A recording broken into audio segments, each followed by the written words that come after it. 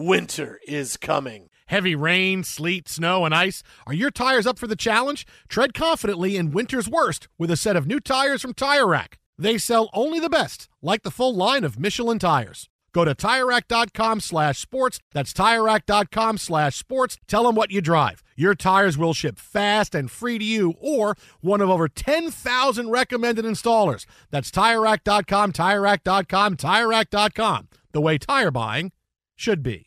At Bet365, we don't do ordinary. We believe that every sport should be epic. Every home run, every hit, every inning, every play. From the moments that are legendary to the ones that fly under the radar. Whether it's a walk-off grand slam or a base hit to center field. Whatever the sport, whatever the moment. It's never ordinary at Bet365. 21 plus only. Must be present in Ohio. If you or someone you know has a gambling problem and wants help, call 1-800-GAMBLER.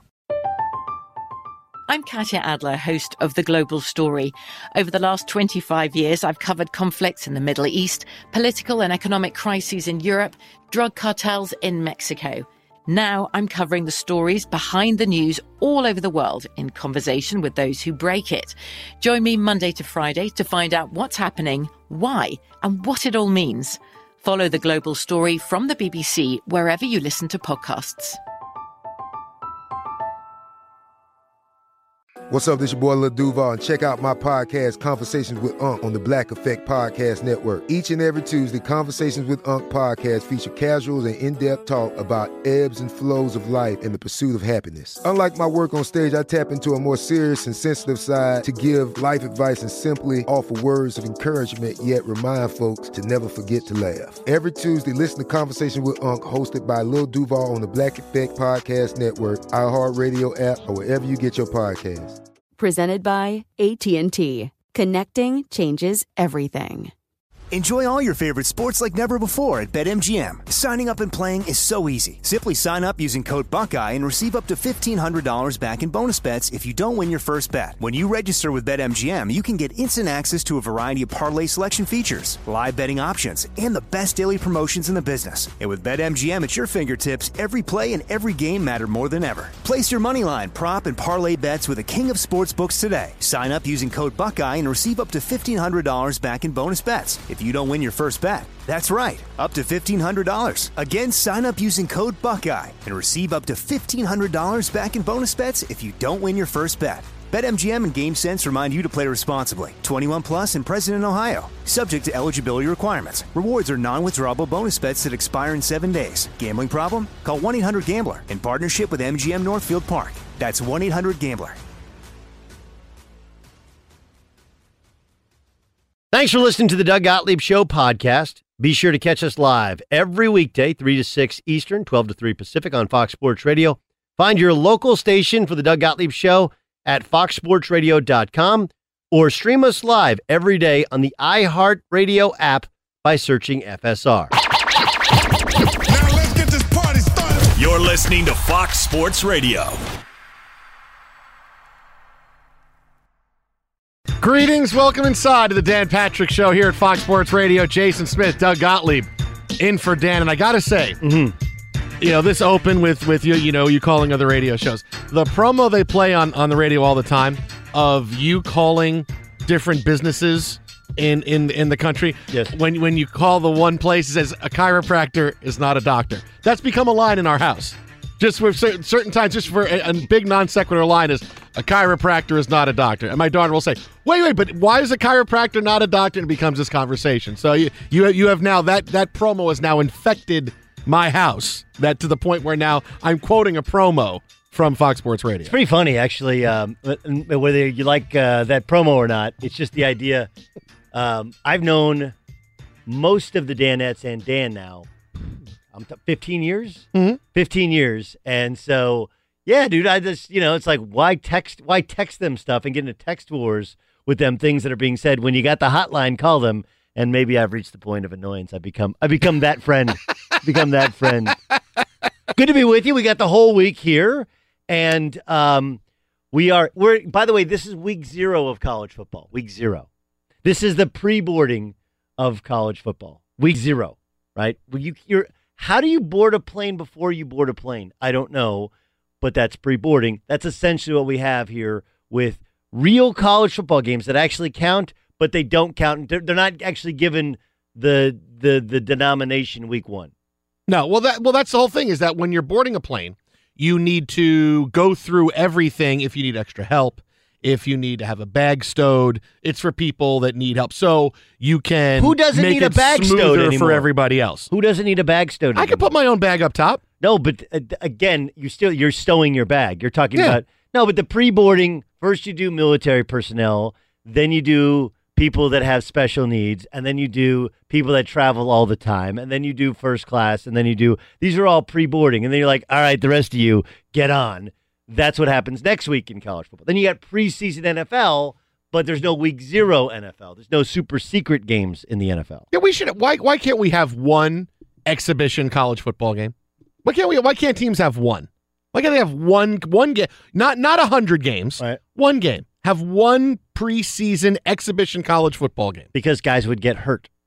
But you got 120 guys. You can play a lot of guys. Doesn't matter. There's a reason that some guys start and some guys don't. Guys would get hurt. That's really what it comes down to. And they do have that. They have spring football. But that's not the same. It actually is the same. No, but it actually is exactly the same. I would actually watch a preseason college football game with my team. They actually, could they? I mean, at some point they're going to do it because they can make money doing it, right? Sure. It's like, well, we can make money doing this.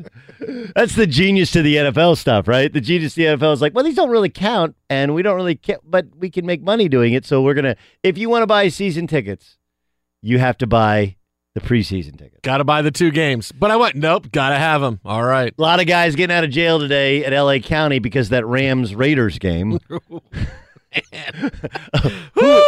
Who thought, anyone who knows anything about Raiders in the Coliseum, first time they stepped foot in the Coliseum since 1994 when they built in the Coliseum. And the irony to it is, if you know anything about LA and you were, alive or a football fan back then, when they moved down from Oakland after historic success, it was to have a renovated stadium.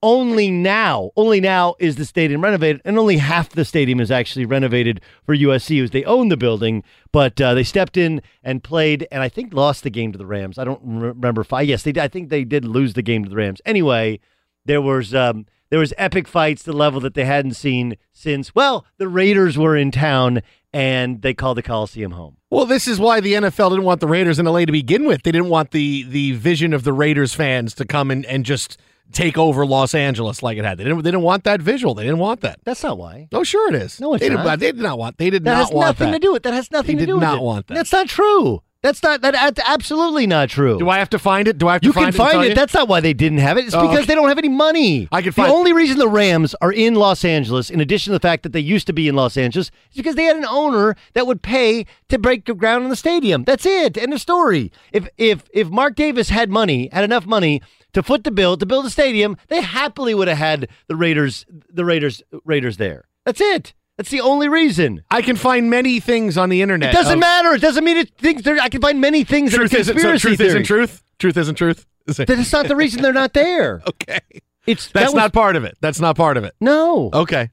No, it has nothing to do with it. Okay. They didn't want the Raiders in L.A. because there's a bunch of Raider fans in L.A.? They want the image of the Raider fans in Los Angeles having a negative connotation. So they want the image of the Raider fans in Vegas with the negative connotation. Well, maybe they can, that's one city that already has a connotation of certain ways. Say, hey, we'll just send the Raiders there. Why not? That is nothing. They can blend in. Honest to God, they can blend into the story. I promise you, and I know a lot more than I'm letting on to know about the Raiders deal. The only reason the Raiders ended up in Vegas is they don't have any money. Mark Davis doesn't have any money, and they're the poorest team in the NFL. It doesn't their image of how important they are to the NFL and the brand that is the Raiders, which is very, very powerful. Like, that's one of the iconic images. But the fact is, it doesn't actually translate to dollars. Like, there's a value in the Raiders, but because the Davis, people are like, well, they're worth $3 billion. Like, fine, they're never going to sell it, so it doesn't really matter. There's no real value there. They don't have any cash. That's part of the Khalil Mack problem, is they don't have the cash, and then they don't have the salary cap room because they misvalued what Khalil Mack would be on the open market, what he knows he should get in his next contract. Anyway, The reason that they end up in Vegas is they needed somebody to give them cash to build them a stadium because they don't have any money of their own, and they weren't going to come and do business with somebody else's stadium in L.A., which is actually really smart business from Mark Davis. Al Davis tried to move the Raiders from Oakland to Los Angeles almost every year. Yes. While he was still owning the team after they had moved the first time. Yes. They've wanted to get back. The NFL did not want them in Los Angeles. That's not true. Sure. That's not true. If they could have cut a check, they could have done things, they would have moved. I love you. I don't think this is moved. the story of the day. I'm just promising you that's not true. All right, you're the one that went crazy on it. No, I went crazy on it because look, this is the thing on Raider fans is not all Raider fans are gangsters, but all the gangsters are Raider fans. And that's what happens in LA. But that's not why the NFL doesn't want to be there. Like, still fights at Rams games. There just is. Fox Sports Radio, Jason Smith, Doug Gottlieb in for Dan Patrick today. Twitter at How About a Fresca. Doug, Twitter at How About a Fresca. Doug is at Gottlieb Show. That's kind of a tongue twister right there. But one of the big stories of the day, then we'll get to here for a few minutes, because we've got a big NFL Week 2 to look back at, is one thing we've seen the first 2 weeks of the NFL is a lot of really bad penalty calls, a lot of roughing the passer calls, and many of these calls are due to the new helmet rule in the NFL, one in which Richard Sherman is extremely upset about. He was asked about it and said, listen, it's just not going to happen. I want a video of you running full speed, being led by anything but your head while also attempting to bring down a moving target. You will realize it's impossible, as the NFL is now calling personal foul penalties for any player who, quote, initiates contact with his helmet to any part of an opposing player's body. Just about every single game in the first 2 weeks, you have seen an instance of, what the hell is that? That's the most ridiculous call I've seen. But yet we're seeing it over and over again. Now, the big question is, are we seeing it now because referees are trying to get used to this? And they're throwing the flags because they want to recognize it and see if this is a penalty and what the fallback of it is? Or is this just the way it's going to be called all season long? Look, I would guess there's a couple things to it. First, and I put this out on Twitter yesterday, and you can tell me if you disagree, is the intentions are good, and look, I understand that player safety is different than hand checking the NBA.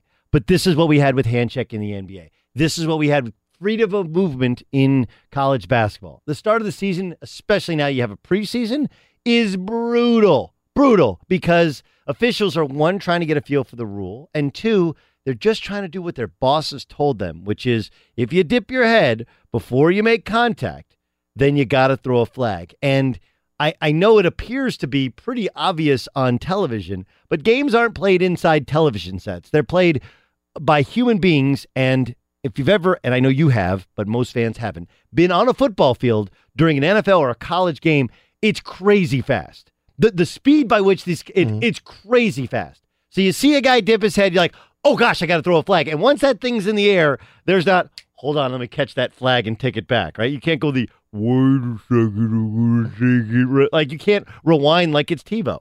So I believe that some of this is erring on the side of caution. A lot of it is erring on the side of caution because you're trying to do your job and keep your job and get promoted to doing the best games in the NFL. And you're adjusting to it. But look, two of the biggest plays last season that led to this rule, in addition to the concussion lawsuit, in addition to everything else, Ryan Shazier laying motionless on a football field on national TV, an iconic player playing in an iconic franchise, playing on Thursday Night Football where everybody could see it, and we all held our breath. That and how the Minnesota Vikings beat the New Orleans Saints with a rookie ducking his head so he can't see the play, doesn't see Stephon Diggs. Had he simply looked up, wrapped up Stephon Diggs as he catches the football, that thing is over, and the Saints go and take on the Philadelphia Eagles in the playoffs. Those two are all you need to know if you're Richard Sherman. Like, look, dude, we don't want you to get hurt, and we want you to be able to make all the plays you can make. And yeah, we're going to err on the side of caution. There's going to be some bad penalties. But even the NFL, if you remember back when they put on the Tom Brady rule, which is can't hit a dude, knees are below, can't hit him neck or above. That first season, there were ridiculous penalties. But now you adjust, and there's still occasionally a dumb penalty being called to which you barely scrape a guy's helmet. You call it, that's the rule. And we move on. That's it. It feels really bad at the time, but you can't freak out over preseason football where the refs are adjusting, and it's the first year of implementing this new use of the helmet rule. See, I look at it this way, is that this is something, if you really want to get with the helmet, because obviously defensive players don't care. They don't care about changing how they tackle. I spear. That's how I'm going to tackle. But it really hurts players. I don't care. This is why older NFL players that are retired debilitated can't get the money they want, because the players nowadays don't care enough to say, yeah, well, we should take care of everybody. Defensive players don't care. They want to tackle how they tackle, and they're going to play the game, and they're going to move on. But this is something that can easily be taken care of during the week in New York. If you have a hit on a quarterback and you're unsure whether you're throwing the flag, you don't throw the flag. If you're sure, if you see it, if you see a guy, he picks up the quarterback, pile drives him, it's helmet to helmet, these things you can see, you can hear the helmet to helmet when you're an official on the field, throw the flag. But something like this is like jurisprudence for the week. You know what? We're going to go back and look at these hits from the week, and you know what? No, that doesn't get a fine. You don't get fined. This, upon further review, this is a fine because you led with your helmet. You had a chance. The crowd, whatever you want to say, you can go back and say, after review and video evidence, this is what's happened, and it's a fine. And you're taking money out of the player's pocket. You're at least not affecting the product on the field. You're not saying, okay, here's a 15-yard penalty that is going to affect the game. That's going to be something that, oh boy, now we lose that, and we might wind up losing the game because now they have a first down at the 50 instead of that was fourth down. They were punting with 4 minutes left in the game. It's an interesting way of looking at it. I think this is, frankly, players, if offered the two, players would take this instead of the fine, right? That I truly believe that. No one wants money taken out, but we got to do something. You can't call a penalty in 4 days later, but you can have a fine 4 days later. I think this gets at the heart of how tackling is taught, and I played football for 8 seasons growing up as a kid. 8 seasons I played football, and every coach I ever played for was always taught you, see what you hit, which is all this is. It's see what you hit, and you're trying to kind of reestablish the fundamentals of the game. I think what you're saying is really interesting, and I do think that hitting guys in the wallet does make them change things, but they have been fining guys for lowering the helmet previously, and it hasn't taken it out of the game. And I would say that's probably the reason for this adjustment. Like, hey, you know what? We fined you guys for a couple of years for these helmets, for these helmet-to-helmet hits. You guys cried foul. We even suspended guys for it. It didn't work. So this is what we're going to do. And like you as a parent, me as a parent, there are certain things you do that just don't work, right? Whether it's, hey, you're not going to go out next week. Like, all right, or I'm going to take away your cell phone. And when you find the punishment that works, that changes the behavior. And I think this is the NFL's most recent way now to change the behavior and do it so that everyone sees this is the way that you tackle a player. Are there some perfectly clean, perfectly legal, by the way, by the book hits that get penalized? Yes. But if that's the worst thing that happens, I think you'd take it if you can take out the Ryan Shazier laying motionless on a football field. Twitter at How About a Fresca, Doug at Gottlieb Show. It is the Dan Patrick Show here at Fox Sports Radio. Jason and Doug in for Dan today. We got more NFL on the way. Coming up next, a couple of teams that may have gone Hollywood, and guess what? It might be 2012 for one NFL team with the running backs they're bringing in to take a look at. All that coming up next right here. Dan Patrick Show, Fox Sports Radio. Be sure to catch live editions of the Doug Gottlieb Show weekdays at noon Eastern, 3 p.m. Pacific on Fox Sports Radio and the iHeartRadio app. Fox Sports Radio, it is the Dan Patrick Show. Jason Smith, Doug Gottlieb in for Dan this week. My show heard nights here on Fox, 8 to 11 Pacific. Doug is 12 to 3 when you're not doing your various television duties. You had a full week last week of radio. Everywhere I looked, you were on televiing. Full week. You're like 11 shows last week. It's fun. You've done that doing your NFL Network stuff. You've done that. We're like, all right, you just stay here, and we're gonna give you water and occasionally food, and just plug you in on TV. It's super fun to fill in for Colin as it is filling with you for Dan.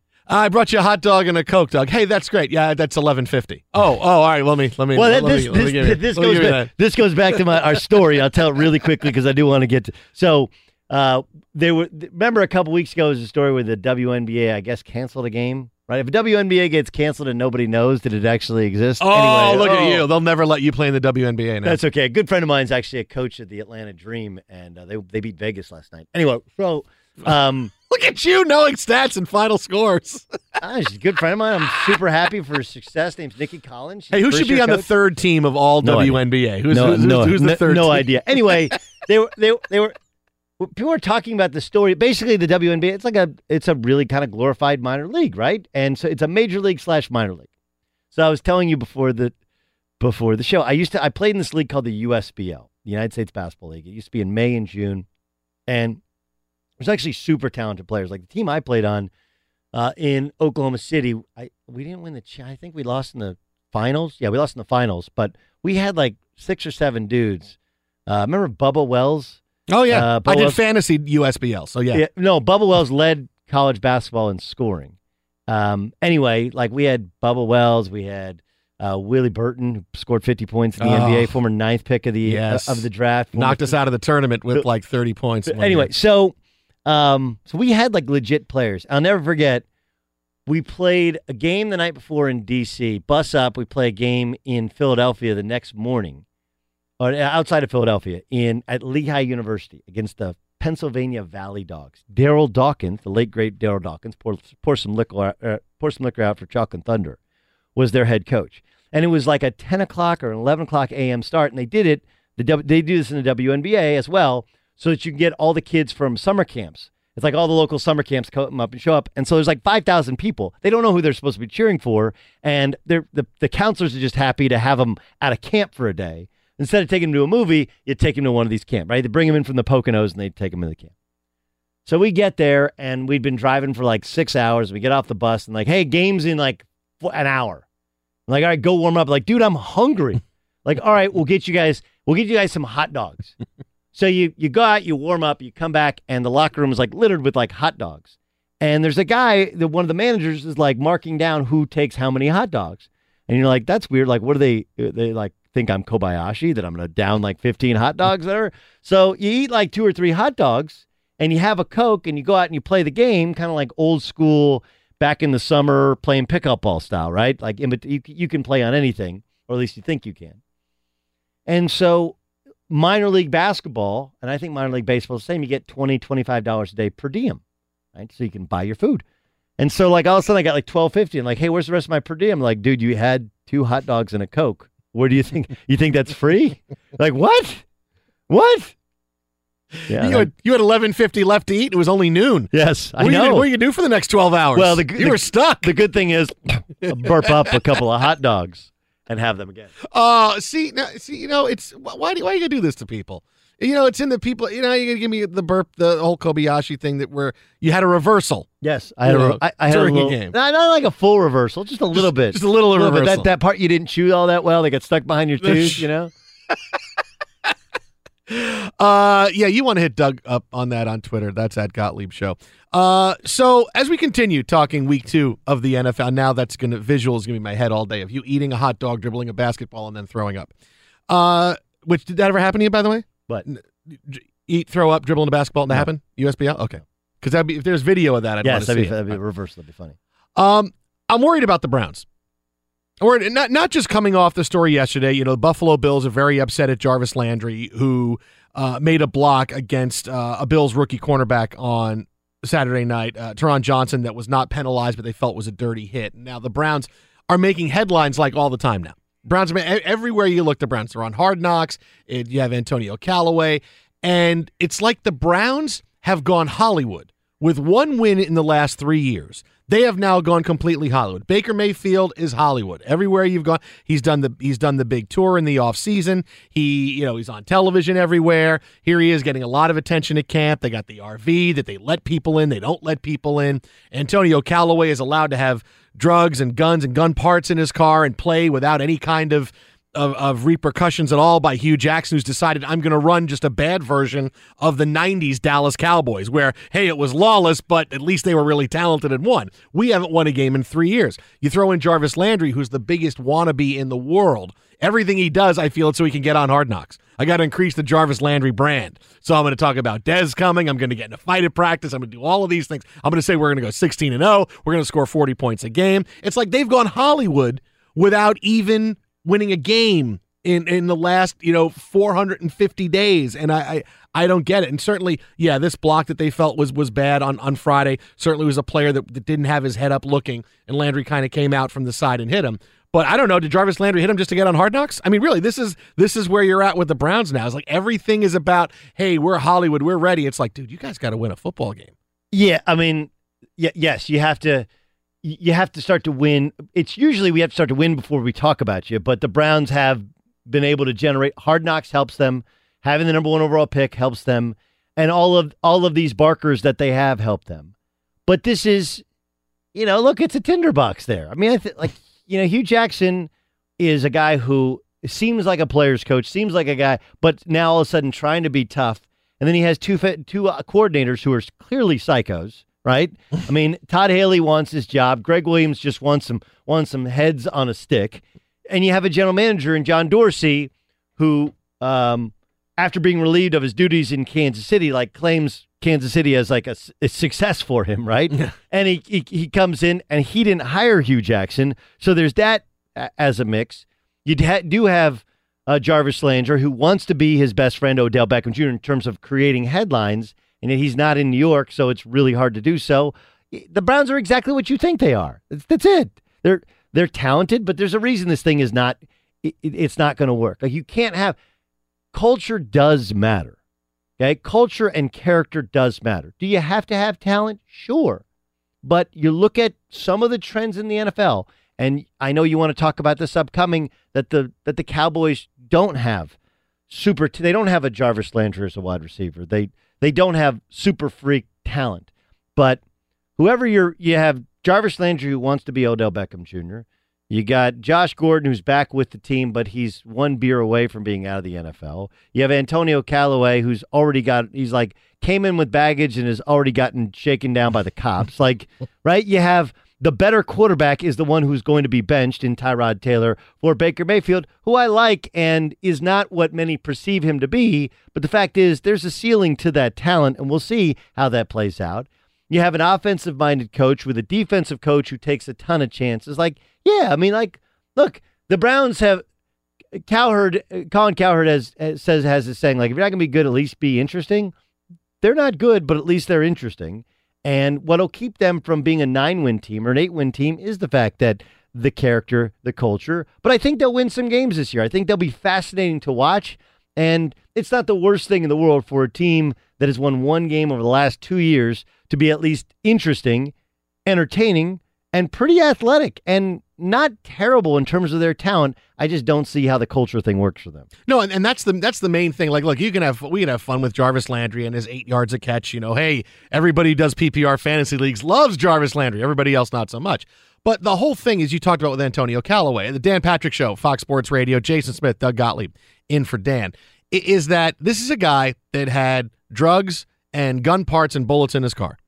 And when the story came out, Hugh Jackson said, okay, well, we got to get all the facts. Okay, fine. Get all the facts, find out. Then you get Antonio Callaway says what? Oh, I didn't know. My car got shipped from wherever he had it shipped from, and I didn't know this stuff was in there. So apparently people were putting this stuff in the car, then shipping it to him. So then this story gets out. That's a really, really awful excuse. I don't know. I didn't know that was in there. But it's not the worst excuse I've ever heard. No, because you know what? It's happened to me. One time, when my wife and I rented a car, and we turned it back in at the end, and the girl is going through it, saying, "Okay, you turn this," and she opens up the ashtray in the back of the car, and she goes, "Whoa, is this yours?" And I go, and it was like half a joint, and I go, "No, not ours." She goes, "Oh, okay," and I'm like, "So we drove around for a week with that. If something happened and we got stopped and they searched the car, what would have happened?" And so they bring the manager out. The manager says, "Oh, we would have taken the hit for that." I go, "Really? You would have taken the hit for that? It would have been you. Oh, we didn't clean it out. You would have said, yeah, no, this is our fault." Figuratively taking the hit for that. No, this is our fault. Don't worry about it, guys. You guys are all set. I'm like, are you kidding me? And my wife, she's not gonna let something like that go. So she was like a pit bull. She was like, wait, so they gave us money off the car, like $150 off it. We're so sorry. Like that one. But the guy comes out. He's like, "Oh yeah, we would have taken that." Really? You would have? You would have done that? Well, okay. Let's. Yeah. I actually. And here's the thing, I don't want to be that guy that says, I don't know if I classify it as drugs when it's weed. I understand the weed's, I'm torn on this. Here's the thing with the weed in the car. Don't forget the gun strap and the bullets. Right. The gun strap and the bullets are actually a bigger thing. Sure. Right? Who has gun straps and bullets in their car? That's different. It's even different than a Saturday night special or even having one in the glove box, which is for your personal protection, which if you have a permanent for it, I wouldn't do it because, wrong guy gets a hold of it, kid gets a hold of it, wrong thing can happen. But I do at least understand it. If you just made money, a lot of people think they got to protect themselves. The thing about the weed is this. We're not asking a lot. We don't actually ask. People will say, well, the NFL has to change their drug testing policy for weed. No, they don't. No, they don't. If you're in the drug testing policy, it's because you're an idiot. It's because you're an idiot. The initial drug test is an IQ test. Ask anybody in the National Football League that's honest with you. They test you once in the offseason. If you fail that test, you're put into the program. If you don't fail that test, you can actually smoke weed during the season. They don't test you for weed. They'll test you for other things, but even if you pop for weed, you don't get put in the program. That's the truth to the NFL's drug testing policy. So here's the basic rules to it. Don't smoke it until you're tested, and don't smoke it when you're driving. We're not asking that much, right? Honestly, I don't think that's asking that much of somebody. And probably don't bring it into work with you, right? Don't bring it into the Browns facility.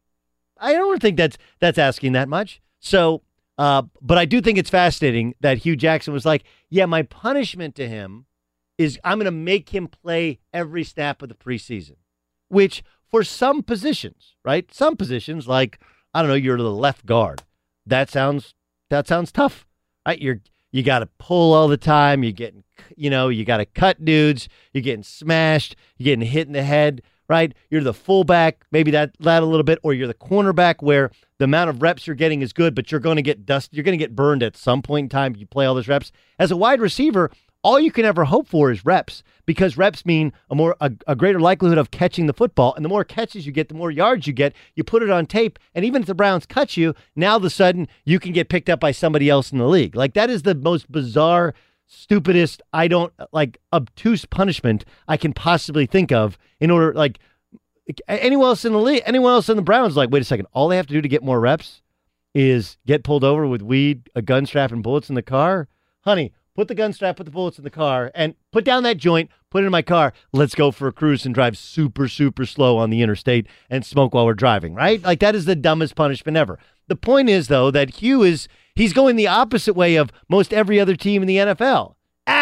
Culture, the culture. We're just let's go have some fun, play some football, be interesting, and maybe we win enough games. Well, this was him, in retrospect, realizing, boy, I really biffed this. Because he had one chance when the story comes out first. Because first it was just the marijuana. Then it was the gun strap. And then it was, okay, you're flying with us and you're playing the whole first game of our preseason. It was, whoa, okay. And then finally when someone said, hey, dude, I know you want to get him reps and stuff, but you haven't punished him at all. And what are you doing? So then he comes up with that cockamamie excuse of, well, I gave him reps to play the whole game, which just doesn't hold water at all. So now, if you're Antonio Callaway, you're thinking, okay, well, there's nothing I can't do here. And if you're a Browns player, you're like, well, certainly there's rules for other people. And I get that on certain teams, there's rules for Tom Brady. Right. There's rules for Aaron Rodgers. Right. There's rules for Cam Newton. There's rules for these guys. But now you tell me there's a rule for Antonio Callaway. You got rules for a rookie wide receiver. And it's like, okay, so how can you take it? How can he run anything that's a tight ship when here's a guy you can easily come down on? It's bang. You're a rookie. You got to do this better. And boom, you're not going to play in the first preseason game or something else happens. It was easy, and still he didn't do it. I would guess, and in fairness to you, do I think he's running a loose ship? I do. I would guess that he probably had Antonio Callaway in one of the conversations that wasn't captured on Hard Knocks. And Antonio Callaway's like, look, here's who the weed belonged to. Here's the gun and the gun strap belonged to. It's not mine. I give you my word. And he's like, all right, you get this. All right, fine. The issue becomes that Antonio Callaway had red flags coming out of school. And then when you have red flags coming out of school, and this happens before you've even played a game in the National Football League, everyone else in the league starts rolling their eyes going like, all right, Hugh, anything to keep your job, right? Anything to keep your job. And so, look, it's a fascinating thing to watch what happens there. Like when the Browns become the Bengals? I remember the Bengals and Marvin Lewis, God bless him, he's actually cleaned up the Bengals, right? All of these storylines, like, hey, Cincinnati sitting there going like, hey, that used to be us. The late Chris Henry, like these are the stories we used to have. And Pac-Man Jones had the headline in the offseason. Even he's not in the headlines at all. I do think that while we celebrate and talk about it, and this is what Hard Knocks promotes, I think you talk to most people in the NFL and they're like, yeah, this is a way in which it's not going to work long term, because when things are going great, you have a lot. They do have some offensive talent there. Sure. I don't think anybody dispute that. And you do have two quarterbacks like Tyrod. Oh, it's Tyrod Taylor. Tyrod Taylor. Yeah. He was Tyrod Taylor for me, but now he's Tyrod Taylor. I don't think he's good, but he's not terrible. He's not the worst quarterback in the league. He helped the Browns get to the playoffs. They shouldn't got to the playoffs, but he helped the Browns get to the playoffs last year. He's fine. I think Baker Mayfield's not the worst quarterback. I don't think he should have been the number one overall pick, but I do think that he's a kid who can win some games in the NFL, and he does kind of fit who Cleveland is as a city and who they are as a franchise, trying to achieve something that people thought they couldn't achieve. All that said, it's when you lose 2 games in a row, when you have a couple of penalties that don't go your way, when you get a guy hurt, when you get guys arguing about contracts, that's when it snowballs in a hurry. And you're like, wait, why did they lose to this? Why did they lose to the Jets or the Colts or other teams that don't have even the level of athletic talent that they have? These are seeds that are planted as to why. Yeah, it's a powder keg. Like you just something. What's going to light it? Is it going to be something Jarvis Landry does? Is it going to be something that happens? Is it going to be a couple of penalties? Is it going to be a missed field goal at the end of a game? Like what's it going to be? Powder keg for the Browns. Twitter at How About a Fresca Doug. At Gottlieb Show. We got more NFL coming up next. Hey, if it was 2012, you'd be really excited at the fact that these two guys could potentially be back in the league in a couple of days. We got it next. Jason and Doug in for Dan. This is Fox Sports Radio. Be sure to catch live editions of the Doug Gottlieb Show weekdays at noon Eastern, 3 p.m. Pacific. Fox Sports Radio, it is the Dan Patrick Show, brought to you by Mercedes-AMG Driving Performance. Jason Smith, Doug Gottlieb. In for Dan today, in for Dan this week. My show heard nights here on Fox. Doug's, of course, coming up at noon. Doing your show every day this week? Doing 2 shows a day? It's 2-a-days. Sure. You know, we're done with the 2-a-days really in the NFL, but now your 2-a-days are starting. Yeah. Yeah, I'll get after it. There's a limit to how much contact we'll take in my 2-a-days. Okay. All right. There's a limit there. Part of your CBA with Fox, one of the things, and I don't know how you feel about this, is I love when people go like, oh, you work some crazy hours. And look, we get up. I don't know what time you get up for this show. I get up before 4, to do we're here on the West Coast. Obviously, Dan and the Danettes usually on the East Coast, watching Andrew Perloff on Good Morning Football. Congrats to him getting a little because he's an author of a new book out there. Anyway, so I like the idea that people recognize when you do a lot on radio or on television, but this idea that we work hard is one of the most laughable things ever. And so I'm not calling out any of my media brethren by name specifically because I don't have anybody immediate, nor I wouldn't do it, nor do I have anybody specifically to call out, but they do it.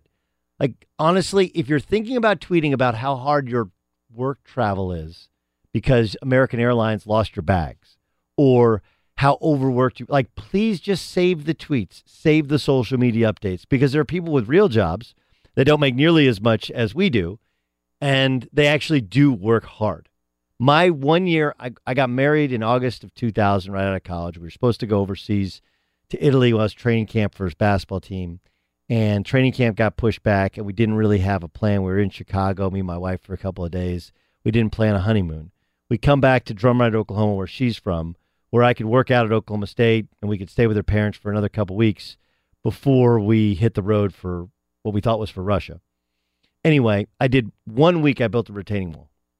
I made $12 an hour building a retaining wall, 8 hours a day in the Oklahoma sun in Oklahoma. That was enough. Yeah, so the idea that dude, you do, and I appreciate it, yeah, I mean, I guess talking for 6 hours a day, it is a little bit tiring. You're trying to change the subject matter, not repeat yourself, whatever.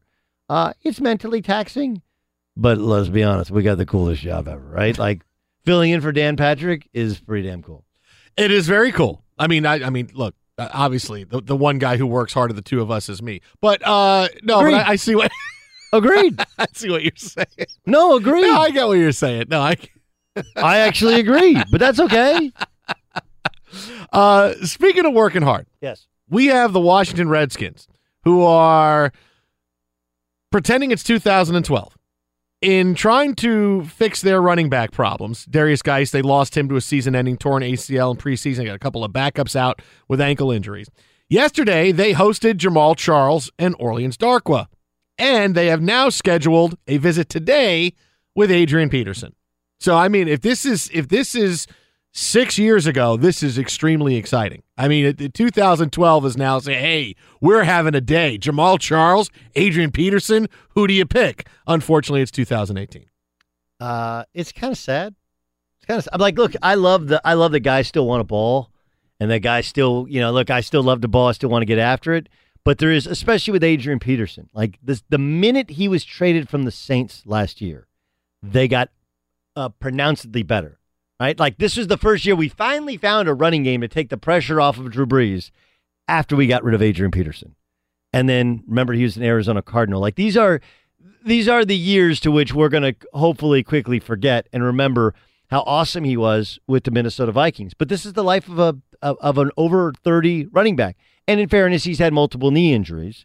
And, of course, he missed a season because of the deal with his son. So, like, I guess part of it makes me sad that guys are still, so desperately want a job to stay in football. But part of me, there's that other part of me which is like, look, football's all you know. None of these guys are, like, Adrian Peterson's never going to be on TV. Jamal Charles is never going to be on TV. They're just not good enough with the English language to relate it to, they're not DeMarco Murray, who was just hired by Fox, who's a bright guy who gets out because, look, you hit 30, and it's with the exception of Frank Gore, it's over. It's over for you. You better have that plan B. That's kind of what this tells me. This is where Adrian Peterson needs better people around him to tell him, dude, you realize what you're doing to yourself. I know he wants to keep proving he can play. He wants to be the guy that at 33, 34 wins a rushing title and says, see, I told you. And none of you believed in me, and you just have to understand reality, is that you can have that perception of yourself, but you have to realize how everybody else around the NFL perceives you. You're at the point where you are a late in camp preseason signing to bring a little bit of stability and a guy that we can maybe give the ball to on the goal line or can carry the ball on first and second down for us because we're missing all these other guys. And he doesn't have that. And he keeps trying to jump and go, no, I can still be this guy, I vividly remember Jerry Rice, who said, I remember him doing an interview where he said, I thought, was it the Raiders at the end? I was just as good as I was when I was with the 49ers. And the Raiders wanted me to move on, so I went to the camp with the Broncos and all this. And I'm like, I'm still the same receiver. Seattle for a minute? Yeah, Denver, then Seattle. It was crazy for him at the end. And I was like, no, I'm the same guy. I'm the same guy. He goes, and then one of his people, except one of his friends or an agent or something, showed him a tape and said, look, this is you last year with the Raiders. This is you with the 49ers. And he says, oh, and I saw it. And I said, oh, okay. He realized, I realized then I'm not that guy anymore. And that's where Adrian Peterson, Jamal Charles, look, these guys have both had knee injuries. Both have missed a lot of time. Right. And now you realize now it's really, this is where you're at. You're trying to just desperately get back into the game, and it's not going to be what you think. It's not going to be. Adrian Peterson thinks, I'm going to get in there, I'm going to win this job, and I'm going to get 28 carries a game, 30 carries, and that's not going to happen. Well, I do think that the one part that may make sense for both of them is, and especially for Adrian Peterson, he never really evolved as a running back, right? He never was a great pass-catching threat for the most part. Like, the most catches I think he had in a season was 43. So he's kind of a throwback to it, but he could never be a third. He can't be a third running back in a stable. And the reason the Redskins lost their top two running backs to ACL injuries, so they do need a first and second down running back who can run it between the tackles, and that he can do, because people don't understand that third running back usually has to play special teams, and he can't do it. That third running back has to be able to catch the ball out of the backfield, and he can't do it. So part of what he's caught up in is the knee and the age. Part of what he's caught up in is he's a throwback to a foregone era where, hey, we just need a guy who runs between the tackles and occasionally pick up on pass protection. And part of it is somebody needs to tap him on the shoulder and go, hey, dude. But, I mean, also, if you know about Adrian Peterson's lifestyle, he better keep playing because he's got a ton of bills to pay with all those kids he has. And there was documented all these lavish parties that he likes to throw and the lifestyle that he and his wife like to lead. Fox Sports Radio, The Dan Patrick Show, Jason Smith, Doug Gottlieb in for Dan on Twitter at How About a Fresca? That's at How About a Fresca. Doug is at Gottlieb Show. Again, Doug at Gottlieb Show, and we'll be at Gottlieb Show later on this afternoon. Coming up next, continue to look back at Week 2 of the National Football League and two high-profile teams that many people think are going to be fantastic. But are they really going to be fantastic? Maybe not. We get to that coming up next. The Dan Patrick Show. This is Fox Sports Radio. Fox Sports Radio has the best sports talk lineup in the nation. Catch all of our shows at foxsportsradio.com. And within the iHeartRadio app, search FSR to listen live. Fox Sports Radio, the DP Show, Hour 2. Jason Smith, Doug Gottlieb in for Dan. My show heard nights here on Fox Sports Radio. Doug, 12 to 3 every single day right here. And as we take a look back at Week 2 of the preseason in the NFL, that open is absolutely true. One of the most popular words I have heard at both Fox Sports Radio and the other place was, hey, Gottlieb's on. He wants to come on and talk to you. Hey, Gottlieb just called in. He wants to come on and talk to you. I'm fully engaged. That's a very popular. I love our lineup, man. I challenge anybody to ever to say, hey, there's a better sports radio lineup at any time of the day. Any time of the day. It's really kind of cool. Like, right? Like we combined what we used to have at the other place to what was already here, right? Like Ben Mahler was already here, right? So you kind of combined forces and it's Compton and Long Beach together. That's what it is. Right? Like you wake up and you got Clay Travis who's always trying to start something, right? And then you go to Dan, to Colin and Rich, to my show and to the Gormans and to you got your show, you and Mike do an awesome job, and then Ben. I mean, like you got all kinds of dudes. Yeah, and the funny thing is, I think it was you that brought this up a little while ago, is that you can listen to almost any show on Fox, and you can listen to other shows too. Like if you like your show, yes, you could listen to my show. If you like Colin's show, you could listen to your show. If you like Clay's show, you could listen to Colin's show. And that's like a symbiotic thing where you turn on the radio and go, okay, oh, I like this guy. Oh, and I like this guy too. I mean, that's a big thing. Yes. We talked about culture last hour with the Browns. It's a big culture we have here at Fox. Yes, without getting too deep in the woods, there are other places to which you're like, if you're listening and all of a sudden the hour ends and a new show starts, like, nope, not gonna do it. But that's why you need to call into every show. That's what you do. I mean, that actually became a thing at the other place. Is right. That when you started, because you would call in other shows, it was like, and our bosses were like, "Oh, that's great! Wow, Gottlieb, that was great. We should get other people to call into other shows." So we were encouraged. Right? Hey, synergy. If you're listening, call in. All right, great. Because that's how I listened to then. And this is how I listen to now. And then I tried to call in a couple of times and they put me on hold for too long. I'm like, all right, I got to just sit on hold for like 25 minutes. I'm driving. I'm doing other things. I got to go. I got to do other things. But as we look back at Week 2 of the NFL season, we got to the Browns a few minutes ago. We're going to get to Sam Darnold coming up in a little bit. I know you and I are opposite sides of that discussion.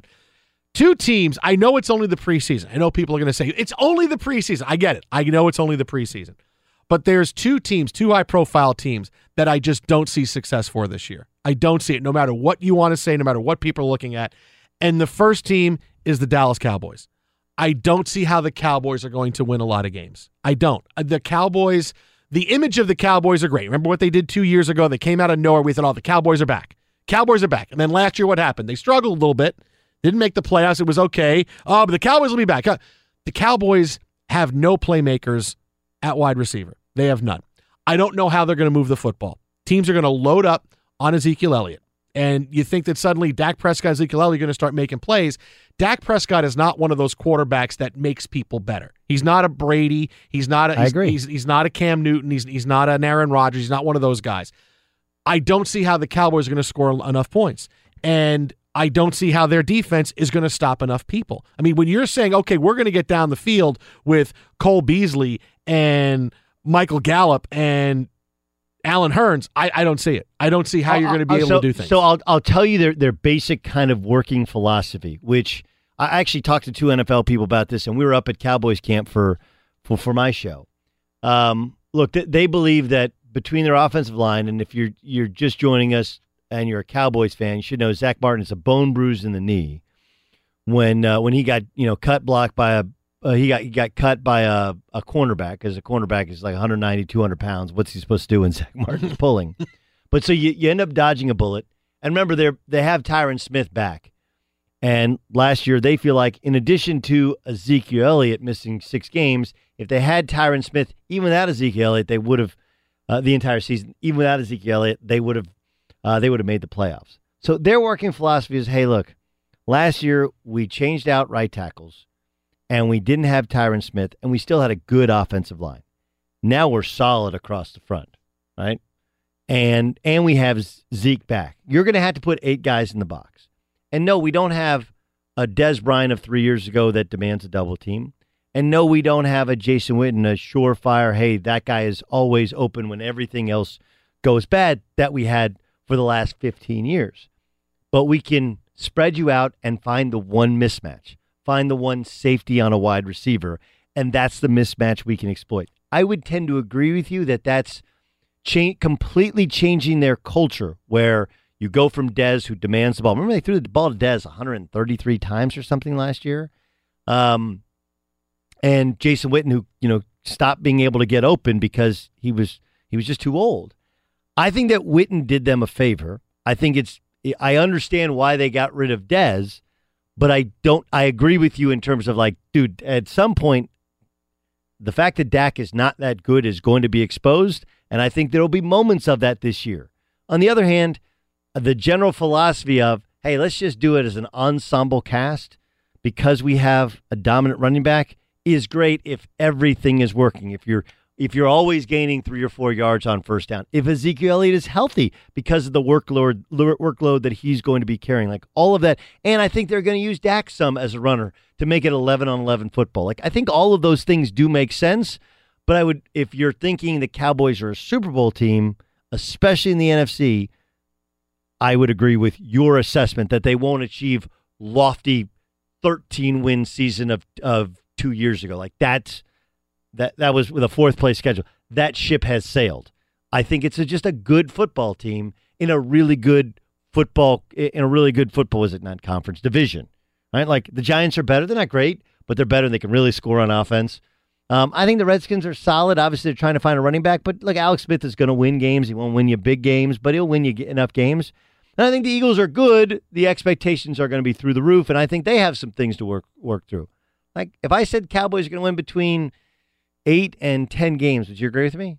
I think it's on the lower side. Like, I think they're going to be a team that we're going to see them around 500 all season and go. At some point, they're going to take off, right? They're going to be 2-2 and 2-3 and 3-3 and then 4-3 and 4-4 and 5-4, and that's going to just be who they are. And we're going to say, well, at some point they're going to do it. No, that's really who they are. They're limited. But they're trying to do what the Dolphins are trying to do and many other teams are trying to do in the NFL, which is, hey, we don't need the one guy that commands a ton of money, a ton of attention. We just got a bunch of guys. Go empty sometimes, spread out, find the one mismatch, play mismatch football, and it'll be fascinating. If it works, like, hey, they're going to save a bunch of money at wide receiver. They're already saving money at quarterback, and they can use money for other parts of it. I think their defense is a little bit better than you think, and I think it's going to be interesting with so many new pieces in the coaching staff.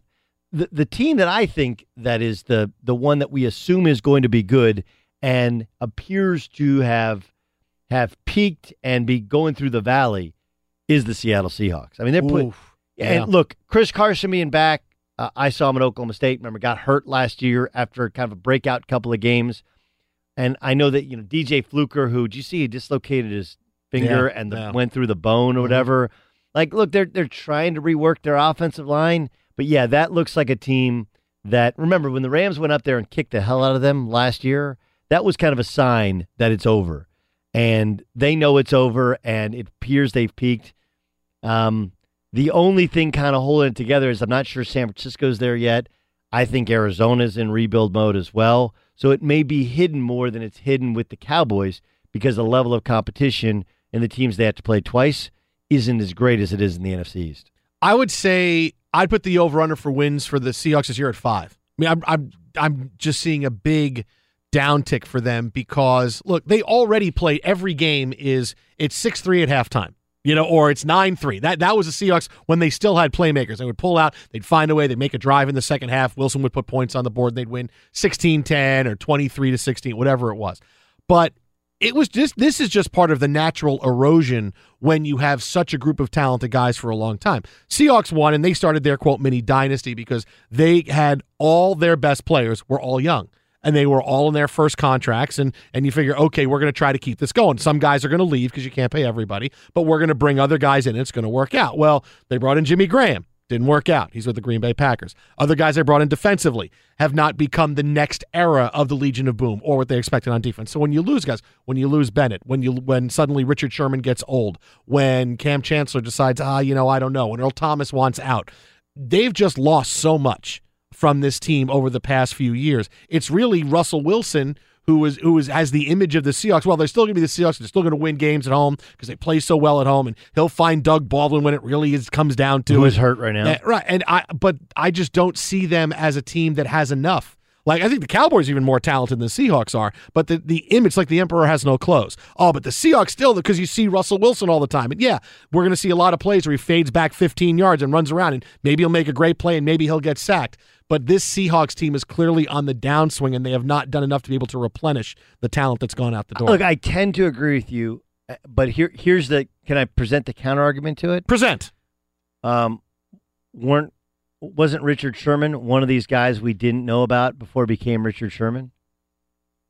Right? Sure. Like, if you go through what they had was if John Schneider can find a bunch of hungry dogs that can make themselves into the most dominant defense in the National Football League once, why can't he do it again? I like how you kind of went with a southern accent there. You can find a bunch of dogs. Like you just went into college football. You went down in there. You went to find a bunch of dogs. What was that guy who was the head coach of Coastal Carolina? Like, need more dogs. Yeah. Right? Remember, he comes in and goes, need more dogs.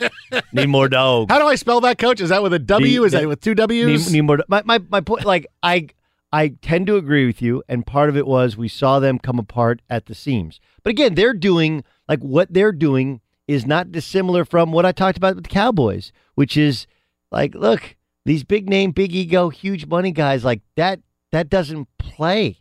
That doesn't play. We got our money sunk into our quarterback because our quarterback can play until he's 40. So that, even though we're spending more now than when we first made our move and Russell Wilson was just a third-round pick, we can have him for the next 10, 12 years.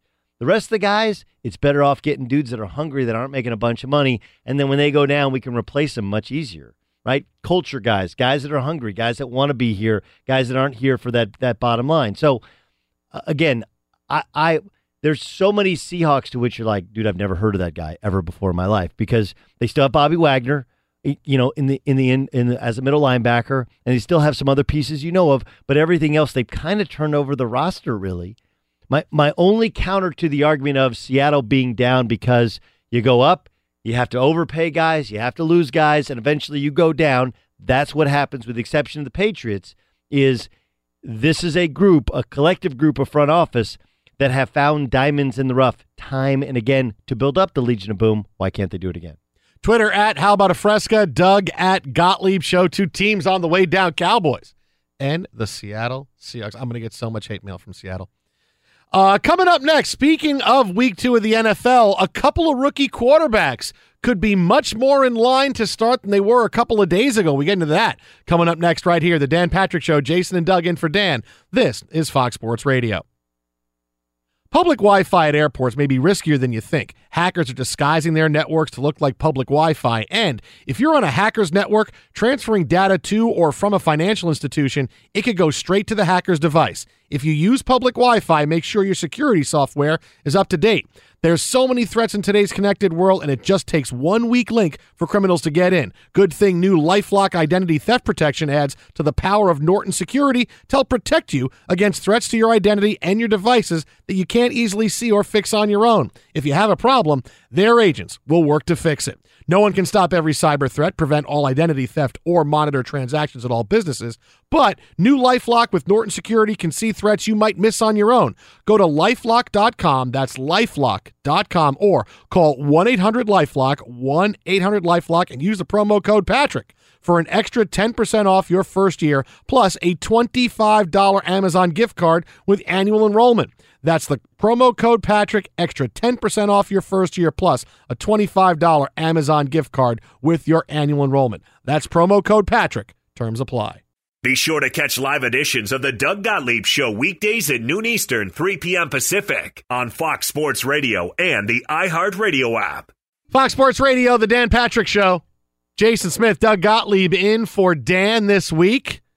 Got Bruce Feldman, college football reporter, insider for The Athletic, coming up in 10 minutes because it's 0 week in college football. Well, it's also the week in which we'll learn about the findings from the Ohio State investigation, which the 14-day window expired yesterday, right? Yeah. I'm glad that Ohio State went with the true 14 days instead of the 14 business days. Well, I don't know if it's going to be done because, you had the sex toys delivered to Ohio State, $2,200 worth of sex toys. That dropped on Friday. That might extend the investigation a little bit. Yeah, I would guess yes. The new information, does that change your opinion of it? Yeah, that story is just all kinds of bizarre. All kinds of bizarre. It's the ordering the sex toys, which Zach Smith, who's the former assistant at Ohio State, was alleged to have done. I mean, I love the alleged to have, there's kind of receipts there. So yeah. On the other hand, we don't know if equipment. The receipt just said equipment. We actually don't know if he ordered them. That's the one thing I didn't look deep enough. And do we know if he ordered them and somebody else ordered them for him as like a way to set him up, or whatever? Because it does. Some of them seem to look whatever. Dude was if he ordered him, dude was a freak. It is not against the law to be a freak. Now, apparently, the other stuff that stuff is funny. The other stuff is like, dude, you're doing what at work or on a visit to the White House? Excuse me. Paints the picture of a guy who just doesn't care, right? Just doesn't care about things that could get you fired. Well, his lawyer has said that as far as the sex toys goes, they basically admitted to the sex toys that they were gag gifts. Like they were gag gifts. I'm like, okay, I could see if it was like $100 in gag gifts, because there's someone who is $2,200 in gag gifts. No, because a couple of times I was the guy, because I live in LA. A couple of bachelor parties are going, hey, can you get some gag gifts for the bachelor party? I'm like, because you live in LA. Like, oh yeah, go. Debauchery lives in Los Angeles. Yeah, sure, I'll go. So I was the guy to go. So I go in and, This sounds like somebody's got the goods on you and this is the excuse but that's okay. Right. Look, I just saw Jason Smith at the toy shop down the street, and you should have seen when he walked out. Like, a gag gift. Gag gift. I go, gag. It's a gag, everybody. It's a gag. TMZ, are you a TMZ camera? It's a gag gift. So I go at same place on Melrose that I've gone to like 3 times now. And I go and I spend like $20 because it's a gag, it's gag gifts. Okay, what can we do? I have no idea. I have no idea. Oh. I have no idea what the cost would, like if I walked in, I'd be like, how much is it supposed to cost? Yeah, no, I don't know. And I don't want to get too deep into the store because I feel it's like a movie where if I get more than like 15 feet from the front door, like a big hand is going to come out and grab me and pull me in, and suddenly, I'm disappeared for a long time. You think it'd be like a Vegas casino where like there's no clocks in the wall and it's really hard to find an exit. Why can't I get out? There's some lady who hasn't ashed a cigarette and she's pulling the slots and like, hi. There's all kinds of stuff and there's costumes and it's okay. So you got a gag gift, $20. So it's like $20, right? And then when I do it the first time, I'm like, hey, you did it last time. Can you get? I'm sure I'll do it. So that was kind of like my thing. $2,200 are not gag gifts. They're not gag. See some of the pictures of stuff that's been ordered. Those are not gag gifts. They're not even close to gag gifts. Maybe he's just classier with his gag gifts than you are. You ever thought of that? Oh, the classy gag gift guy. Gifts, right? Oh, okay. Listen, anyone can buy a what's it called, pump, but only I bought the Cadillac of pumps because I know how you roll, right? Because you might actually want to use this thing. I don't know. So we're gonna hear about Ohio State. We still don't know if DJ Durkin will keep his job at Maryland. And, by the way, it's week 0 in college football this week. So we got that with Bruce Feldman coming up in a few minutes. But meanwhile, it looks like we're going to see a couple of rookie quarterbacks starting in the National Football League week 1. Obviously, eyes are on Josh Allen after the injury to A.J. McCarron over the weekend with a fractured collarbone. McCarron, though, not giving up hope he's going to get a second opinion on his fractured collarbone because he knows this is his last chance he ever has to start in the NFL. No one ever gets a second opinion on good news. You ever notice that? No one says, like, Mr. Gottlieb, you do not have cancer. Thanks, Doc. I'm going to get a second opinion on that. So the idea that we know he has a hairline fracture of the collarbone and he's trying to get a second opinion, I feel bad for A.J. McCarron. I really do, because could have been traded to Cleveland last year, gotten a chance to start, waited for the most part in Cincinnati, and the the issue he runs into in Buffalo, which he knows, which is the same issue they're going to have in New York, which is the same issue they have in Cleveland. Once you start the rookie, you're not going to sit the rookie. I know that Cleveland sat Deshaun Kaiser last year, like, hey, we want to sit him. But when you have a first-round pick, once you sit him, you run the risk of completely losing confidence. So, which is why I always err on the side of caution. Like the Josh Allen thing feels like Buffalo is walking into a disaster, only in that everyone I've talked to in the NFL is like, look, Josh Allen could eventually be a really good NFL quarterback, but he needs to sit, he needs to learn, he needs to get practice reps, he needs to watch somebody else do it because regular season football, when people game plan for you, is so incredibly different. He needs to absorb that. But I feel like Buffalo, some not by choice, but they're kind of walking into it with A.J. McCarron, Nathan Peterman. Oh, he's playing better than we thought. And it being just like what we had with Blake Bortles back in the day where, all right, fine, we want a redshirt and we're going to play him right away. And you never get out of him what you should have gotten out of him. See, I want to go back to the first part with the second opinion. Is that as a doctor, I'm insulted. Oh, I'm not good. I'm an NFL doctor. I'm an NFL. And here's my opinion. You have a broken collarbone. You don't get a second opinion? You can't get. No, if I'm the doctor. When you have, and for people who don't know, Jason Smith is playing hurt. Playing hurt. He's got a really bad case of carpal tunnel syndrome. Yes, left hand carpal tunnel syndrome. Left hand carpal tunnel syndrome. But you're right-handed though, right? Yeah, well, but I am ambidextrous with the mouse and my phone. So that's kind of where it's come from. Okay. This could be the first true social media injury in sports. No, well, social media, right? Because it was David Price who missed a game because of Fortnite carpal tunnel, right? Yeah. Joel Zumaya, the Tigers pitcher that couldn't pitch in the World Series because he had carpal tunnel from playing Guitar Hero too much. And then there was also Trevor Bauer who cut up his finger because of the drone. Right. Cut up his finger because of a drone. I'm with those guys. And remember when the blood was dripping in the playoffs? Yeah. Right? That was like, 2 years ago? Yeah, I could really load up that ball with the blood on it. That was pretty that really good late movement. He's throwing a blood ball. I am not throwing a blood ball purposefully. I never purposely, knowingly threw a blood ball. No, but if I'm an NFL doctor and the quarterback says, I'm insulted as a doctor that, wait, I'm telling you what's wrong with you. Yeah, but I want to get a second pin. Fine, screw it. Don't ever come to me again. That's what I would say. Yep, so I'm a doctor. I went to medical school for a long time. I went to Grenada, and then I came back to the United States, and then I went overseas. You know what they call the guy that graduates last in medical school, don't you? Doctor. They go. I did all this stuff. The point is, when you walked in and you see your doc, you're like, Doc, I can barely move my hand.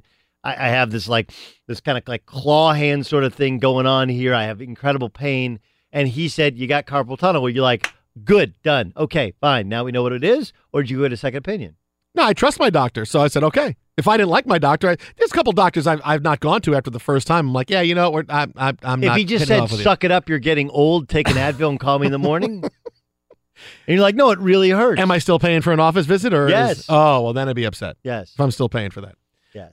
Meanwhile, so Josh Allen in line to start. Sam Darnold also potentially in line to start after Darnold's second game. Didn't go quite as well as the first game, but still he did some good things. And the latest reports out of New York late last night, early this morning, out of the Jets camp, is that Darnold is trending to start. He got more reps than anybody else with the first team in practice yesterday. Third preseason game coming up against the Giants today. I know you're not a big fan of him starting right away. Now, the Jets are my team, and I'm nervous at what you're going to say about this. Well, no, I actually think they got the best quarterback of the lot. True. Like, I think the Giants screwed up. I think the Browns screwed up. I do. And so with that said, you're like, well, why wouldn't you start him right away? I know they play on paper easier competition early than they do late. And I know, and it's 3 games in 10 days and he can get a ton of reps. But dude, that offensive line sucks. That offensive line is awful. And they're playing without their right guard and their left tackle in their last preseason game. And he was constantly under duress.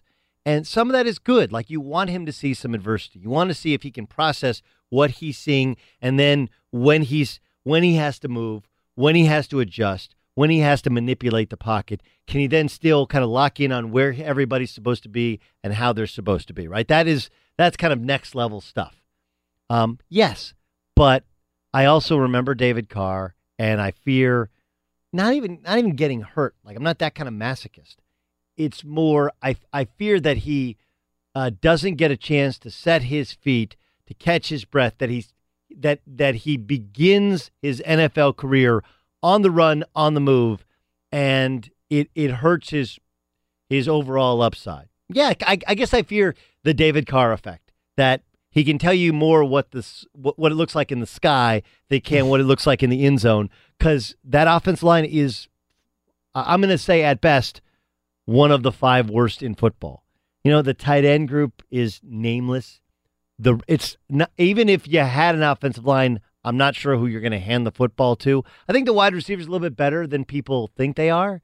Like, Robbie Anderson's got to be incredible, considering what Robbie Anderson said to the cop when he got pulled over. Oh, sure. Right? Like, and to still play? Like, oh, yeah. To still be on that team after yeah. saying that to a police officer, Yeah. he's got to have a supreme amount of talent. So it's not that I don't like Darnold. I love Darnold. I think he's the nuts. I think he's the deal. You've seen that offense. It's awful. And 3 games in 10 days, and dudes are going to be throwing exotic blitzes after him, and I feel like there'll be bad habits and a lot of sacks and possibly some injuries. And I feel like you're better off. Just wait. He's going to be your quarterback for the next decade. You don't have to play him day one, because once you start him, now you can't pull him. Whereas if you start McCown, he was good last year. He was fine last year. He's fine. Then you start Bridgewater. Well, now all of a sudden, like you saw in the second preseason game, I think you can get an asset for Bridgewater. When somebody needs a quarterback, they'll trade for a Bridgewater. Mm-hmm. You get a second, or you get a third-round pick, or you get a player that you need, an offensive lineman that you need in order to fill up your coffers so that you can protect Bradford for the future. All right, I disagree. Darnold future. I disagree with Darnold. I think it's part of a bigger point about the rookie quarterbacks in general in the NFL. We'll get back into that coming up in a few minutes right here. The Dan Patrick Show, Jason Smith, Doug Gottlieb in for Dan. Joining us now on the hotline as promised, college football reporter for Fox Sports 1, The Athletic, Bruce Feldman. Bruce, good morning. How's it going? It's going well. Good to be on with you guys. Good. Hey, so as we talked about a few minutes ago, today ends the 14-day time limit that Ohio State put on their investigation of Urban Meyer. Can we expect some kind of result today, tomorrow, or will the Zach Smith sex toys to the football office postpone things a bit? Everything I've heard is that something could come down maybe by Wednesday. I think people are expecting, okay, well, they said by Sunday. But I think there's going to be like a process of information, and there's some meetings that have to happen, and the president's going to make his determination. So I don't think this is, part of me thought, okay, maybe we'll get something Monday morning. But after talking to some people, they didn't think it would be till maybe the middle of the week. So it's going to be a holding pattern probably for within the next 72 hours, I would say. Brett McMurphy, who we both used to work with on some levels, of course, been covering college football, kind of broke this story wide open a long time ago. He dropped the Friday news with the Zach Smith photos and the Zach Smith adult toys. Do you think this is pertinent, in your mind, to the investigation? Ooh, on one hand, I think you could say, okay, this shows how reckless an employee this guy was, that he would have this stuff just sent to the football office. And there's a part of there also where it talks about a sexual relationship. I don't know if it's with a possible subordinate within the football office. I don't know how that plays out. Some of the other details, quite honestly, I think are pretty salacious. I don't know if they are salacious. I don't know if they go into exactly how Urban Meyer. I don't know if Urban Meyer, you could expect him to say, okay, he's getting tipped off about what people are getting sent to the football office. I mean, is he going to know that it's not like there's going to be a big box that's going to come that's going to look really sketchy and is going to have like sex toys and neon written all over it to come to the office. I mean, I think by now we already know Zach Smith, as we look at it in 2018, is a exceptionally sketchy character. So I'm not sure. I don't think anybody who believed that, who had followed this case, thought much differently of Zach Smith. It was just, these details are really, really ugly. In some regard, and I don't think this is as much a Zach Smith thing as it is anything else. But I mean, there are kids who these parents have, and they're gonna deal with a lot of the fallout of this, for their childhood and beyond, I think, and that's the ugly part of this. Bruce, as time goes on with this story, can you read the tea leaves that because it's taking longer, we're seeing, whatever it is now, 2-week stretch, that this is more beneficial of a result for Urban Meyer, that he gets to keep his job and maybe it's a suspension or a sensitivity training or whatever it is? I think it's hard to read too much into the tea leaves on this thing because we really don't know. I think Ohio State, in the investigation part, has seemed to be pretty tight-lipped about it, and I think we'd just be speculating at this point. I mean, there's been a ton of speculation. I know, we have jobs to do and talk about stories like this, and people want to know. But the reality is, we don't know what Urban Meyer did about this information. When I say this information, I'm talking about the domestic violence allegations against Zach Smith. We're not talking about the sex toys per se or anything like that. But what was his process like? Did he mislead anybody? Did he handle the protocols and procedures appropriately? If he did, then I think he's going to still coach there. Now, would they handle something differently with a possible suspension because of the way things were dealt with and discussed at Big Ten media days? I mean, that's a plausible scenario. I think right now we're just in the speculation mode. We're probably going to be that way for the next 72 hours. All right, so instead of making you speculate over things that none of us really, really know, I'm going to make you speculate on something else that you at least can wonder about. How does it affect the season? Like, because remember, this is a team, as people know, that is expected to compete for and win the Big Ten. Big Ten East is super, super competitive. How do you think this affects the Buckeyes heading into the season? Well, it's obviously a huge distraction. I think, on the micro level, you had an assistant coach lose his job as a receivers coach.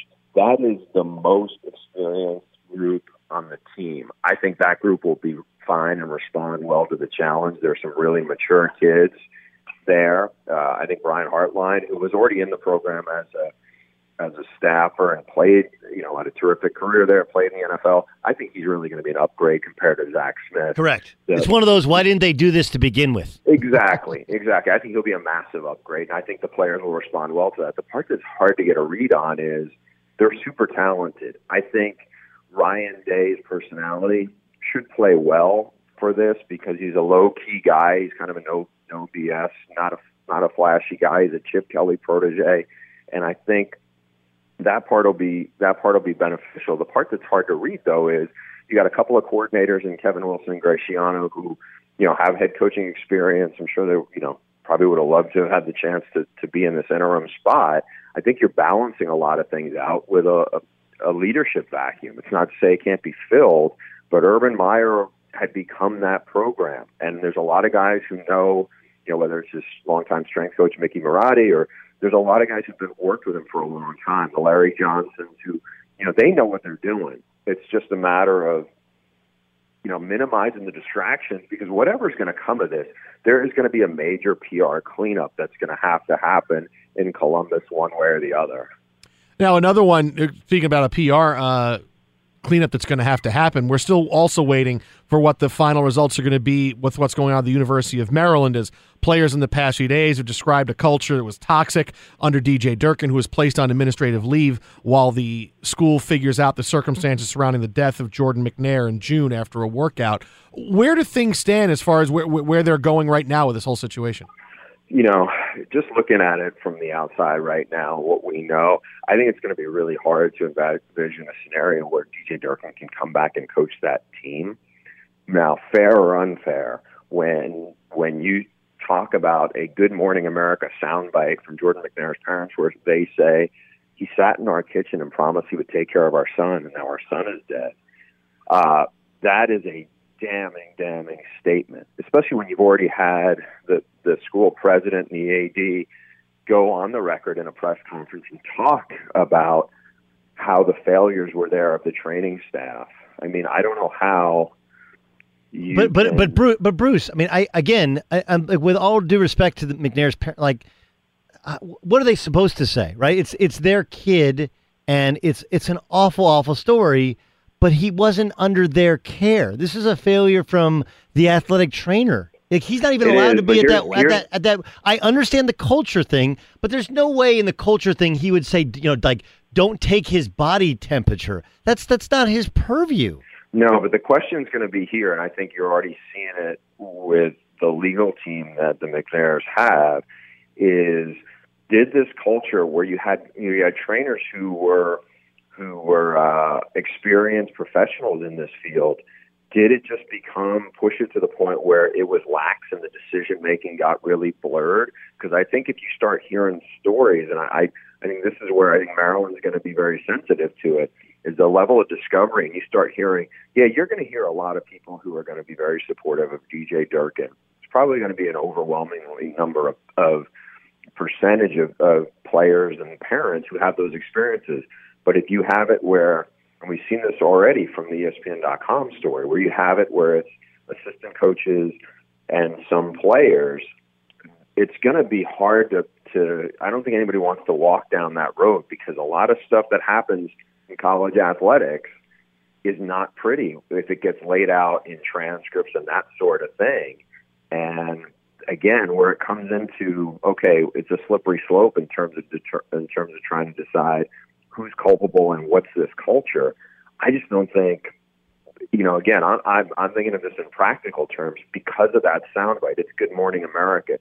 It is the most real thing where, we're all parents, we have children, and just to think about what these people must be going through and how big of a screw up this was from the trainers on down. I get what you're saying, but I just think realistically, I would not at all be surprised if the president and the AD, by the way, the AD has serious baggage from Georgia at his days of his own scandal. Right. I don't see those guys working at Maryland a year from now either. No, I understand it's a fire everybody mentality because you're scared of the, like, look, this is Disneyland when they have an alligator, eat the child a couple years or whatever, killed the child a couple years ago. It's like, what do you have to do? If somebody screwed up, you got, and in that case, I know it's different, but I mean, like, having played college athletics, I completely understand the idea that people don't understand how you sometimes you can't tell if a kid is faking or tired or they really are overheating, and it's the trainer's job. That's it. End of story. No matter how sympathetic I am. Last thing really, really quick, Bruce. There's CBSSports.com has a poll of unnamed coaches, and they voted James Franklin as the most overrated head coach. James Franklin's done a nice job at Vanderbilt and done a nice job at Penn State. If it's any sort of pushback or vitriol towards James Franklin, what do you think it's in regards to? I think it's jealousy.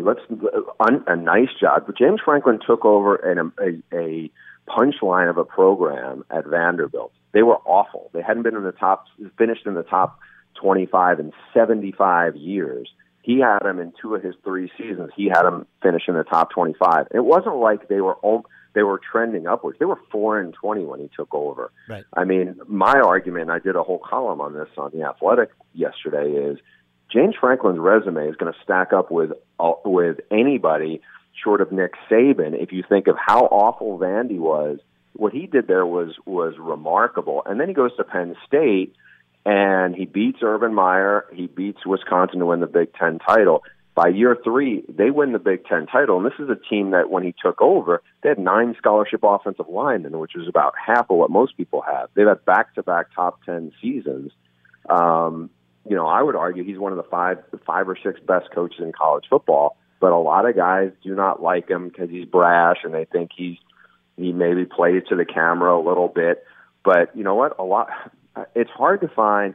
I thought about this a little yesterday. Short of Chris Peterson, you can't find many coaches who respect and don't think another guy cheats or another guy cuts corners. Chris Peterson is about the only one you ever hear anything privately really good about or respected within coaching circles, I feel like, across the board.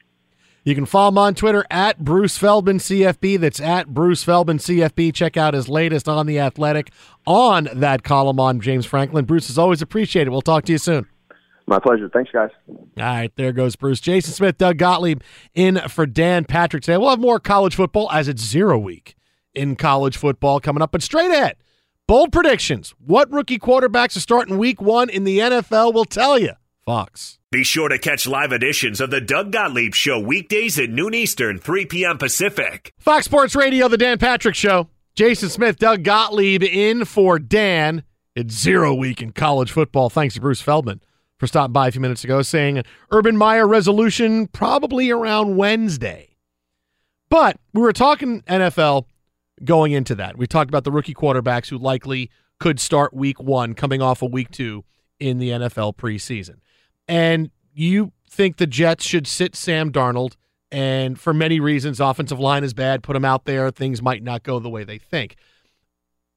I believe the 2 rookie quarterbacks that will start week 1 are going to be Darnold and Josh Allen. And Baker Mayfield's going to sit, and Josh Rosen's going to sit. Because in the NFL, I don't like when teams postpone the future. When it's, okay, well, this guy's good, but for one reason, we'll wait to put him in there. The Bills really don't have a choice because if A.J. McCarron's hurt, you can't just put Nathan Peterman out there. There's no other barrier of a guy, hey, we put them out there. You can put out Tyrod Taylor for a while. He can start until Baker Mayfield is ready. You can conceivably put Teddy Bridgewater out there for the Jets, but the thing about Darnold that's different is that he gives them the best chance of escapability. He's the most mobile quarterback they have. So you have offensive line problems. Part of what makes him good is being able to keep plays alive. He's got that Roethlisberger-type quality about him where I can move around, make plays, and throw the football down the field. I go back to when the Cowboys had to make that change from Drew Bledsoe to Tony Romo. It was because their offensive line was terrible, and Bledsoe couldn't get out of the way of anywhere. Well, we got to win games. Suddenly Romo's in there because he's more mobile. They're able to make plays and hide the deficiencies of the offensive line. Totally fair. So I think Darnold can do that and hide the deficiencies because I don't want to see Teddy Bridgewater back there coming off a reconstructed knee. Hey, things are great, and bang, and then suddenly you're going to hit because you can't move as well as the other guy can. So, look, I think the Jets are going to start Darnold. I don't think they should, but I think they will. I think the Bills are going to start Nathan Peterman, and I think that's the smart. Remember, the head coach has a thing for Nathan Peterman. No, Elaine, you're fired. But I think the Browns. I don't think Baker Mayfield gets anywhere near a football field for at least half, if not more than that. I've been told in Cleveland it's not close between the two, and I generally think that Hugh Jackson knows he has to win some games, especially really to keep his job, to keep that team together. And so that's. Do you just disagree with how those things? Yeah, he's got to win games. No, but those 3, like Darnold starts. Yeah, Darnold starts. Allen starts. Yeah, I think he's. No, I do not think Allen starts. You don't think Allen starts? You like Peterman? Yeah. All right, you like Peterman. I don't necessarily like Peterman. I think they like Peterman. Who do you like for Cleveland then? Tyrod Taylor or Tyrod Taylor? Both. Okay. Either and neither.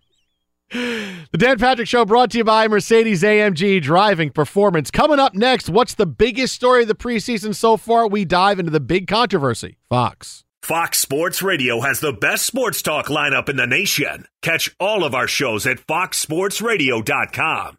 And within the iHeartRadio app, search FSR to listen live. Yes, we have the poll up. Is Doug Gottlieb good for college basketball? You want to get in on Twitter at How About a Fresca? It's pretty simple. Is Doug Gottlieb good for college basketball? Yes, no. No maybe, just yes or no. I think that'd be a pretty good poll. We should put that up there. See what comes up. Is Doug Gottlieb good for college basketball? The answer is yes, definitely yes. College basketball so far away, although we don't know how good Duke is in the contiguous 48 states, but north of the border playing against some JVs from Canada. They're awesome. RJ Barrett and others. Yeah. Zion Williamson. Williamson getting all the media attention the last 72 hours, dunking from the free throw line, putting up stat lines at 36, 15, and 10. You know, suddenly, boy, if they played in Canada, they would just roll. If they played in Canada. Canada national champions. Yes, they would be the Canadian national champions. They might well be the national champions, but in the meantime. Also, Little League World Series getting underway, which you're excited about because the team representing the United States, right? Or one of them is Staten Island. The best team is Staten Island, my hometown. That's the best team. They won again yesterday. Big Little League day. You know, you saw the Mets and Phillies players sitting in the stands during the Little League games at the end. Saw that some of the Mets pitchers went and sat in the stands during the game against the Phillies last night. They played in Williamsport. Did you play Little League Baseball? Yes, I played Staten Island. I played in Snug Harbor. There's 3 Little Leagues on Staten Island. I played with Snug Harbor, Mid-Island, which is where this team is from. Yes. And then there's one on the other. I didn't know the other end of the island where it's from.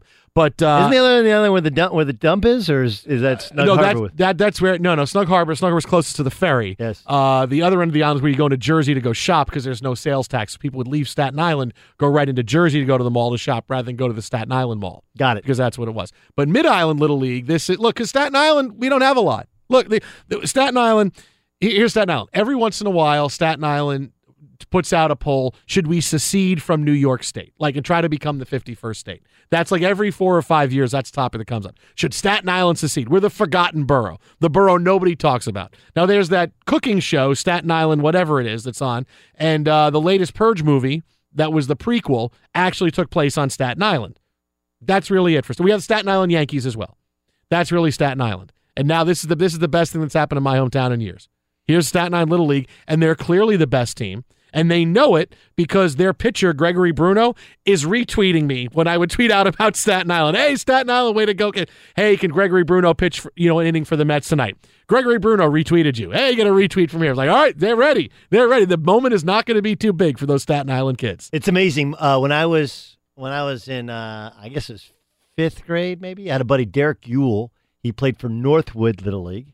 That's in Irvine, California. And that's not my Little League. I was South Sunrise. And Northwood won the Little League World Series, and he got like a ticker tape parade at Disneyland, which is right down the road. So South Sunrise sounds like an old home, like a 55 and over home. You're going to move into South Sunrise, Grandpa, when it's time. Oh, that sounds like a wonderful place to go live. Yes, South Sunrise Little League. Anyway, yeah, Little League baseball, I guess. But look, we're a football country, football culture. And it's a week in which we have real football games, although college football doing these, it's not a full week. This is week 0. This is the soft launch to the college football season. Did you have 0 period in high school? We had 0 period. Everybody, that was the worst thing. That is such a negative connotation because 0 period means you were in school at 20 after 7. Because first period was always 8 o'clock. Yep. Then you had homeroom, whatever, for a few minutes, and you went to second period. If you had 0 period, it meant you were up butt crack of dawn getting in for something. And it was always something you needed to take to graduate. You needed another gym, or you needed, you gotta, you didn't have a shop class, you didn't have an art class, so you're gonna take 0 period art or gym, whatever it is, at 7:20, and that because you were up at when it was still a 5 on front of the clock. You don't want to do that when you're in high school, and then you're like, okay, there's a 5, I got to get up and get 0. When I hear 0 weekers, I just get this feeling in my skin crawling because I had a 0 period end of junior into senior year, and it was the worst. It was the absolute worst having to go to 0 period. Yeah, my 0. I used to go and shoot in the gym, and I think that was what I would do. 0, but we did have 0 period. You try to get extra credit for doing it, right? Like a second, because the way. Yeah, but that was helping you get into college and get a scholarship. Right. This was just I have to take a swim class. No, but I know what you're talking about. 0 period, absolutely. As we go on, yes, 0 week in college football. Thanks to Bruce Feldman, who joined us last hour on the show. Said does not see a scenario in which DJ Durkin returns as Maryland head coach and possibly the Urban Meyer final decision on the probe. The 2 weeks are up today, but people he's talked to, it looks like it's going to be Wednesday, middle of the week for that. Meanwhile, the NFL dealing with their latest controversy, and it revolves around the helmet rule. We've seen through the first 2 weeks of the NFL ridiculously bad penalties called on players sacking the quarterback because the first contact with the quarterback is made with someone's helmet. And this is what's getting called. You hit the quarterback first, regardless as to whether or not you hit him in the helmet or you lead with your helmet. If your first contact is with the helmet, that is a penalty. That is what's being called right now, was approved in March and could result in an ejection if the penalty is too severe.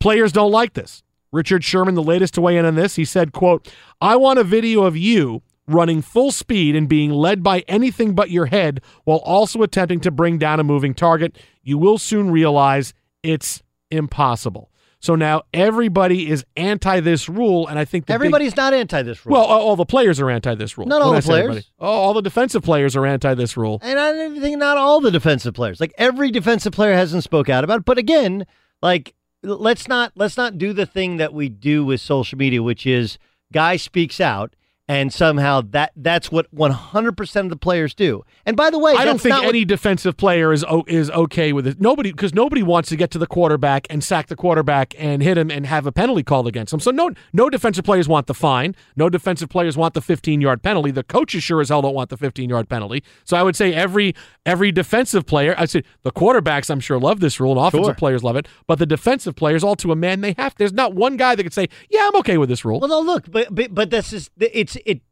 I think there are plenty of guys that'll be okay with the rule. I think you're not rewarded for speaking out against it. So not every guy has not come out and said it's a bad rule. By the way, he's wrong. He's wrong. Like Richard Sherman is really smart, but he's wrong. Okay, the rule is not, well, you can't lead with. They don't want you to turn the top of your helmet down. Almost all of these penalties, you'll see at least just for a moment, the crown of the helmet is towards who they're hitting. Right? That's what they're trying to take out of the sport, right? Yeah, and by the way, you're supposed to see what you hit, have your head up, and then kind of drive in to make a tackle. It's how you're taught at a young age. He's being disingenuous. This is what NFL players do. They are a group of liars and not even good liars. Like, we don't have guaranteed contracts. Yes, you do. They're just not for as many years or for as much money as basketball players, as baseball players are, right? And, oh yeah, by the way, you only play 16 games and there's a salary cap, and they act like general managers are like taking the money that they save on a contract and putting it in their pocket. Like, that's not how they work. There's a revenue split, and that's all that they can spend. And there's a creative way of doing it. Richard Sherman is lying. He's lying. You can run full speed, see what you're hitting, and then at the time of making contact, explode with your head up. I didn't say it's not really hard. I didn't say that the officials don't butcher calls. They have, and they will continue to do so. But that's the spirit of what they're trying to do, is to protect the players from themselves, which is, you love Seinfeld. I love Seinfeld. Have you ever heard him talk about the helmet law for motorcycles? Oh, yeah. Right? Yeah. The idea that you have to have a law to protect a brain that is functioning so poorly it doesn't know it needs to be protected is ironic, to say the least, right? That's what this is. It's a law in which all we're doing is trying to protect players from themselves. We don't want Ryan Shazier. We don't want another Ryan Shazier. We don't want more guys with ALS. We're doing the best we can, because you know why? You sued us for a couple of $1 billion, dude. Like, you're not that obtuse. You realize the sport that you play.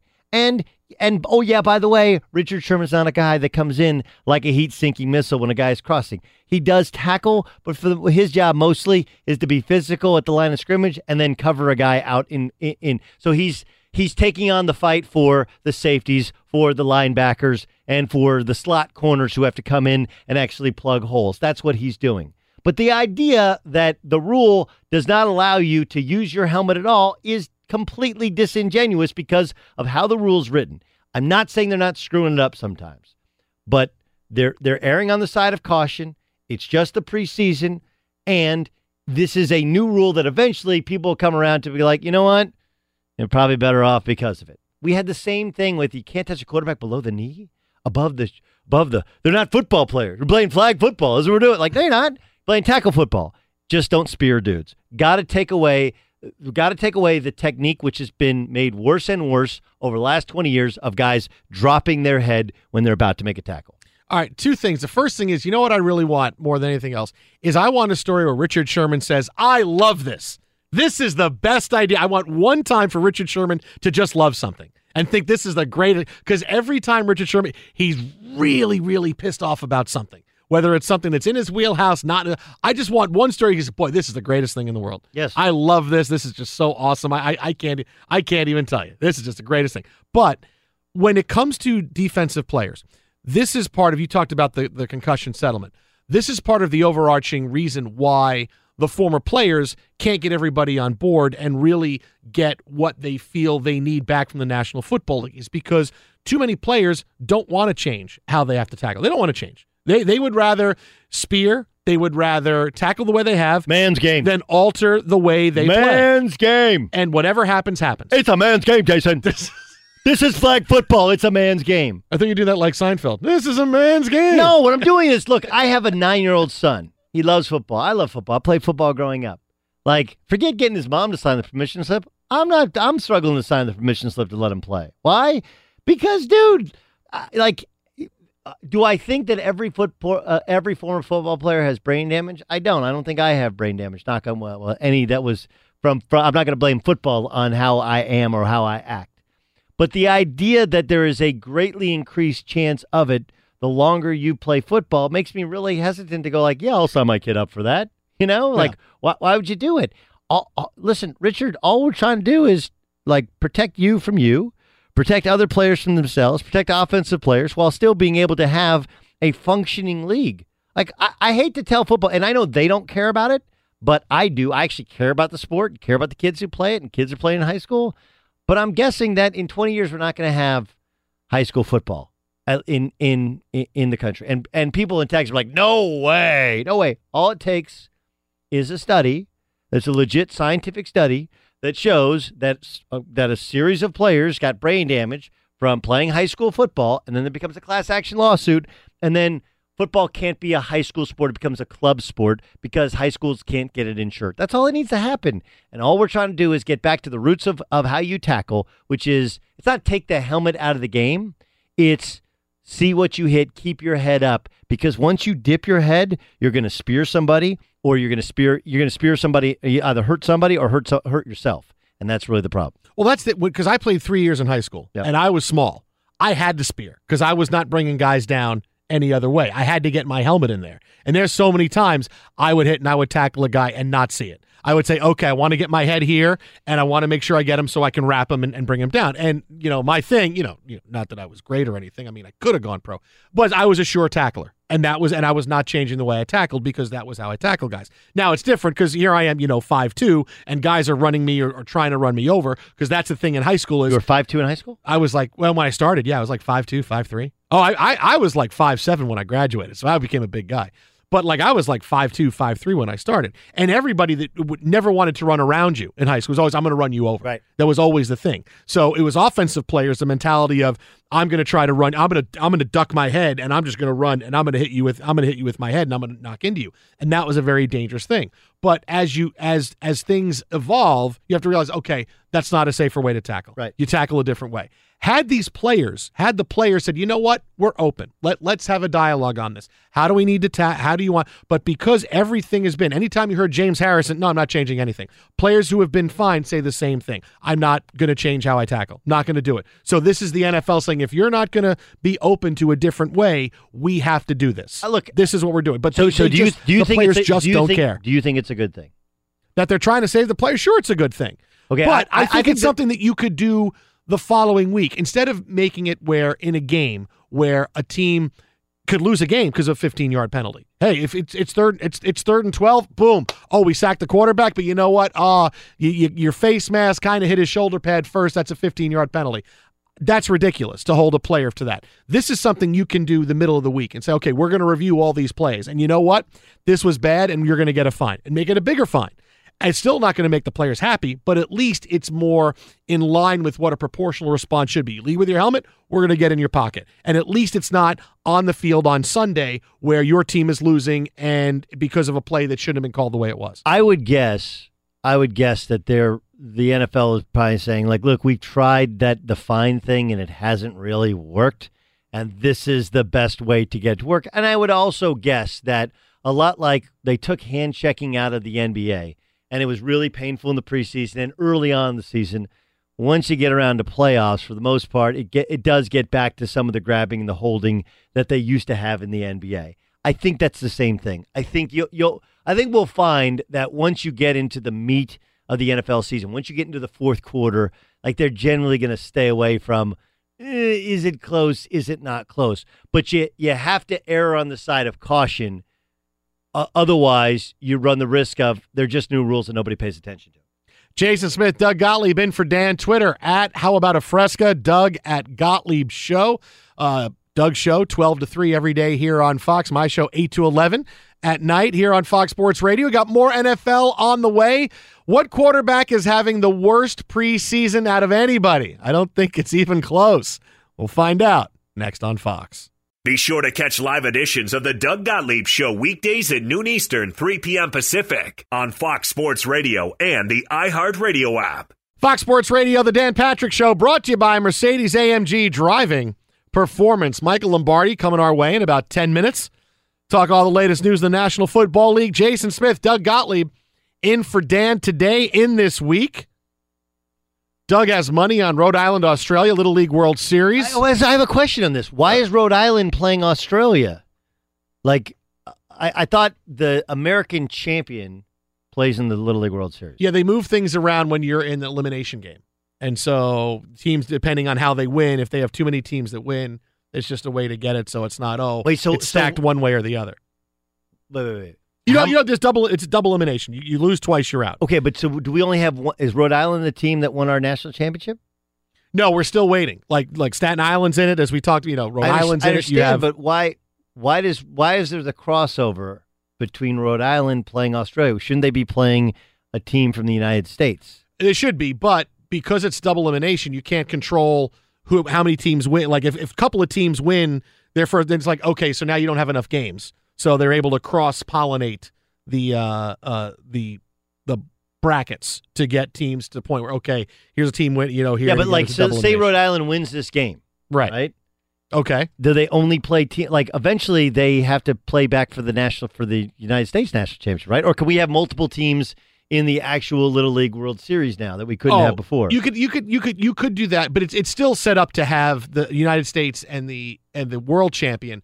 But this also could be a consolation game in which it's over. It is a consolation game. Yeah, it's a consolation game. So now they're playing. So just we could win the game. consolation championship and win the actual world championship. I don't think there's a consolation championship. There should be a consolation, or this is just a one-off game. It's a one-off. This is like the last place game. Sure. Okay. To get the final seedings and one all the way through the X. Got it. There you go. So who's having the worst preseason in the National Football League? What quarterback is having the worst preseason? I don't think this is up for debate.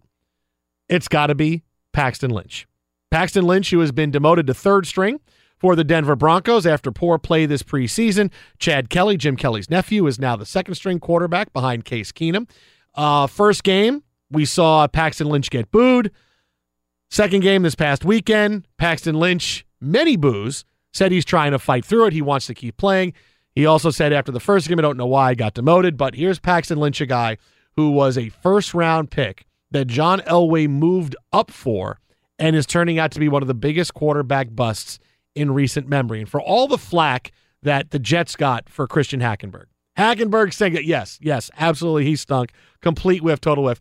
He was still a second-round pick. John Elway moved up into the first round to go get Paxton Lynch. He was going to be that quarterback of the future. You think about as good a GM as John Elway has been, quote, as what he's been doing running the team. Mm-hmm. He took a team that was an offensive juggernaut.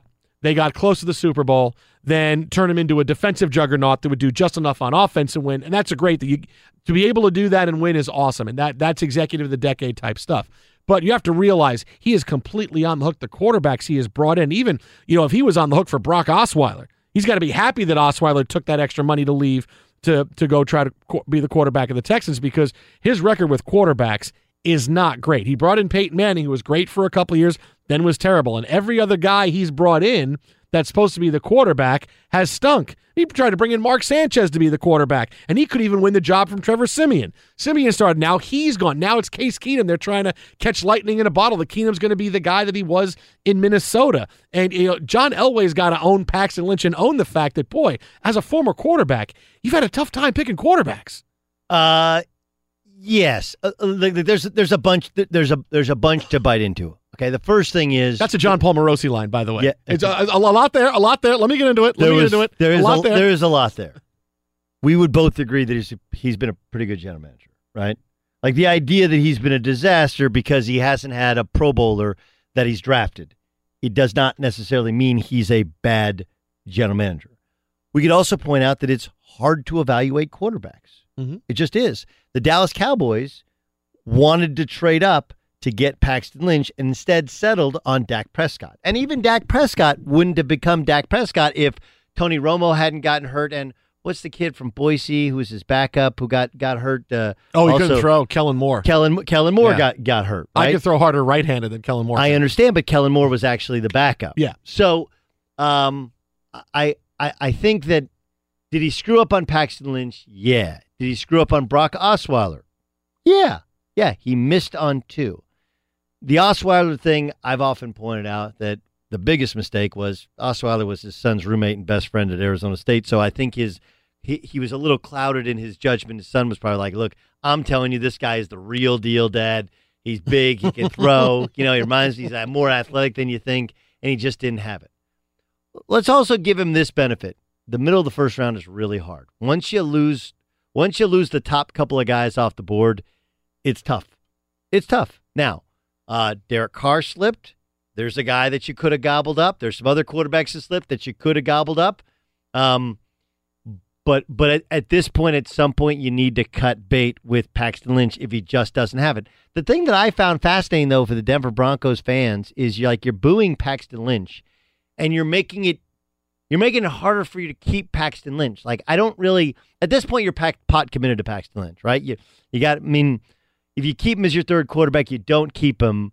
And I don't think he's ever going to pull out of it, because now he's in the mental spiral of not only is he not playing well, and does he not think he can play well, but when fans don't think he can play well, it makes it almost impossible to pull you out of that. You're like in a death spiral here, and you almost got to go find a new landing spot. You just do.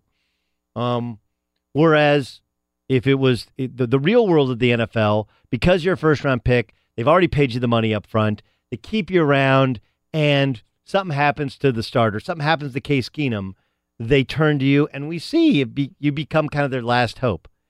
So I agree with you in that they've missed. I think it's the ultimate irony is here's Case Keenum, who has none of the marks of what a John Elway would look for, right? He's not big enough. His arm's not strong enough. He's not crazy athletic, right? He's just kind of one of those grinder guys that kind of find a way.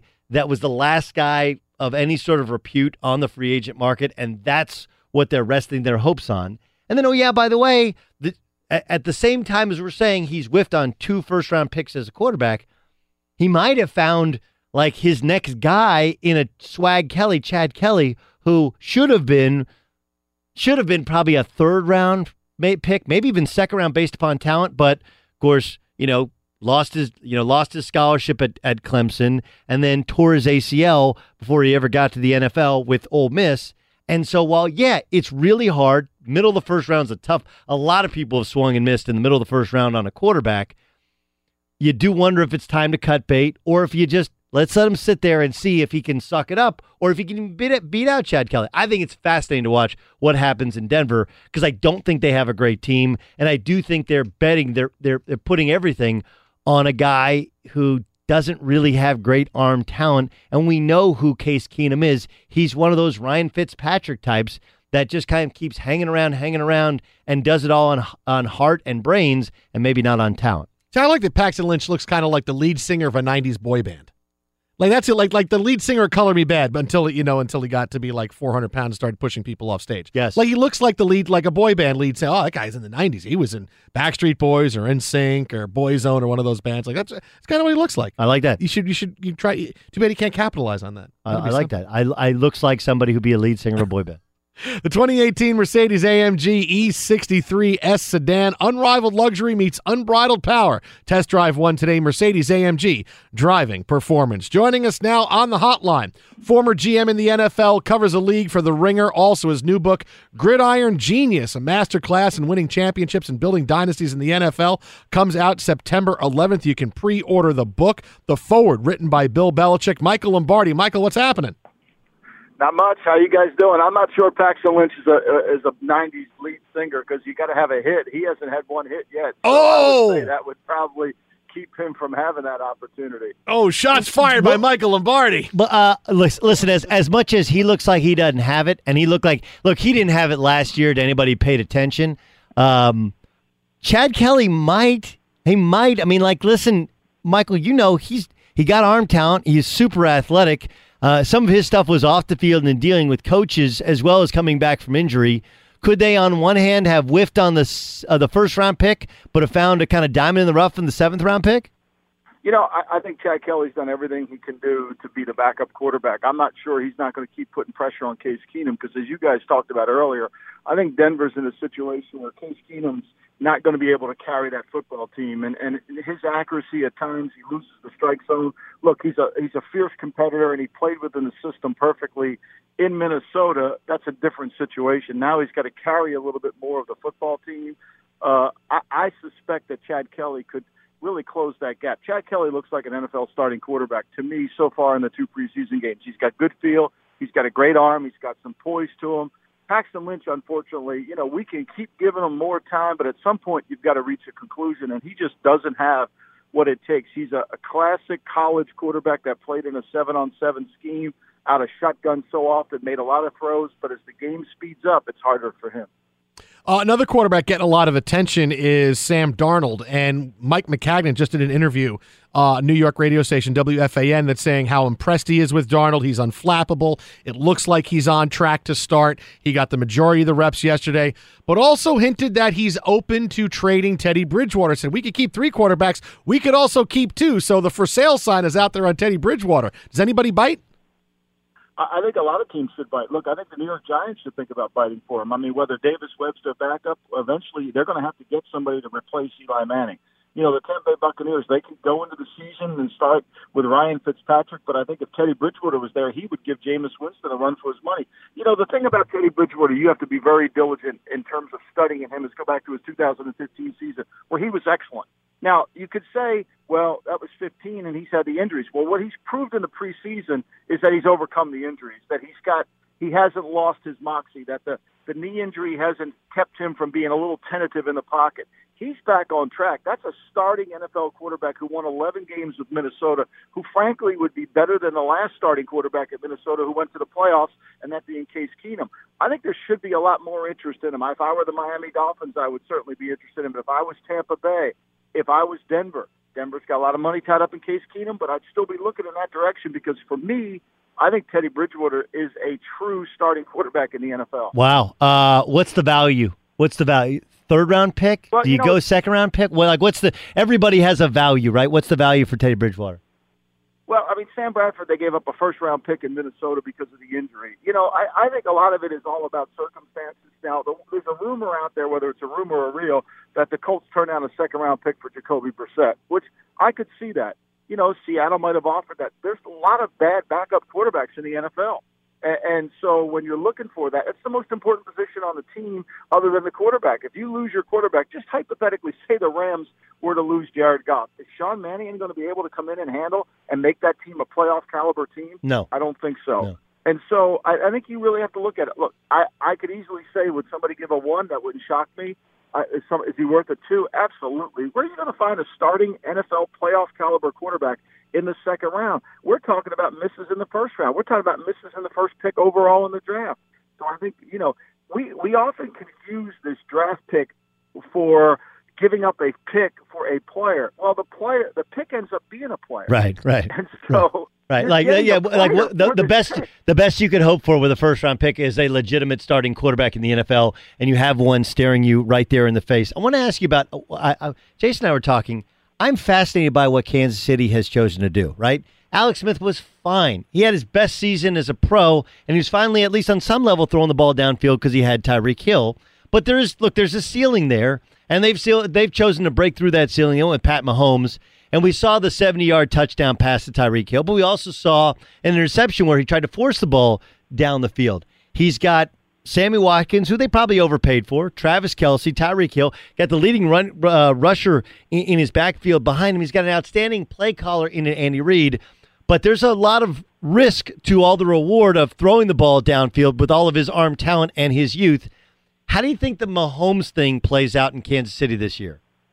Well, I think Kansas City is one of those teams that is really not revealing anything in the preseason. I think they're hiding a complete whole new offense that we're not really seeing, and you can see it in just subtleties and what they're trying to do. Mahomes is not going to be Alex Smith. Alex Smith was able to get to the line of scrimmage, get the Chiefs in the right play, point out the mic, change the cadence, do about 5 management things at the line of scrimmage all within 20 seconds, and then execute the play and protect the football. that's not always going to be what Patrick Mahomes can do. What Mahomes can do is air that thing down the field, make explosive plays. They may not be as good on third down, but they'll average more yards per attempt, which is critical. I think Andy Reid has an offense in mind for Patrick Mahomes. We haven't seen it yet, and I think he feels like for him to win a Super Bowl, for him to get to compete against the New Englands, against the top teams in the league, he's got to be able to get the ball down the field more and really not always have 20-play drives. And I think that's why he made the move. And I think Mahomes is going to make mistakes. He's going to grow on the job. But that being said, I think he's got enough arm talent and enough moxie in terms of how he plays. He's not a 7-on-7 quarterback. He can play faster. And I think in their offense, the way they're set up, it'll be a lot easier for him to make those reads. All right, Michael, lastly, as far as the rookie quarterbacks, Doug and I spent a lot of time talking about that this morning. The rookie quarterback, kind of fill in the blank for us. The rookie quarterbacks who are going to start week 1 will be who?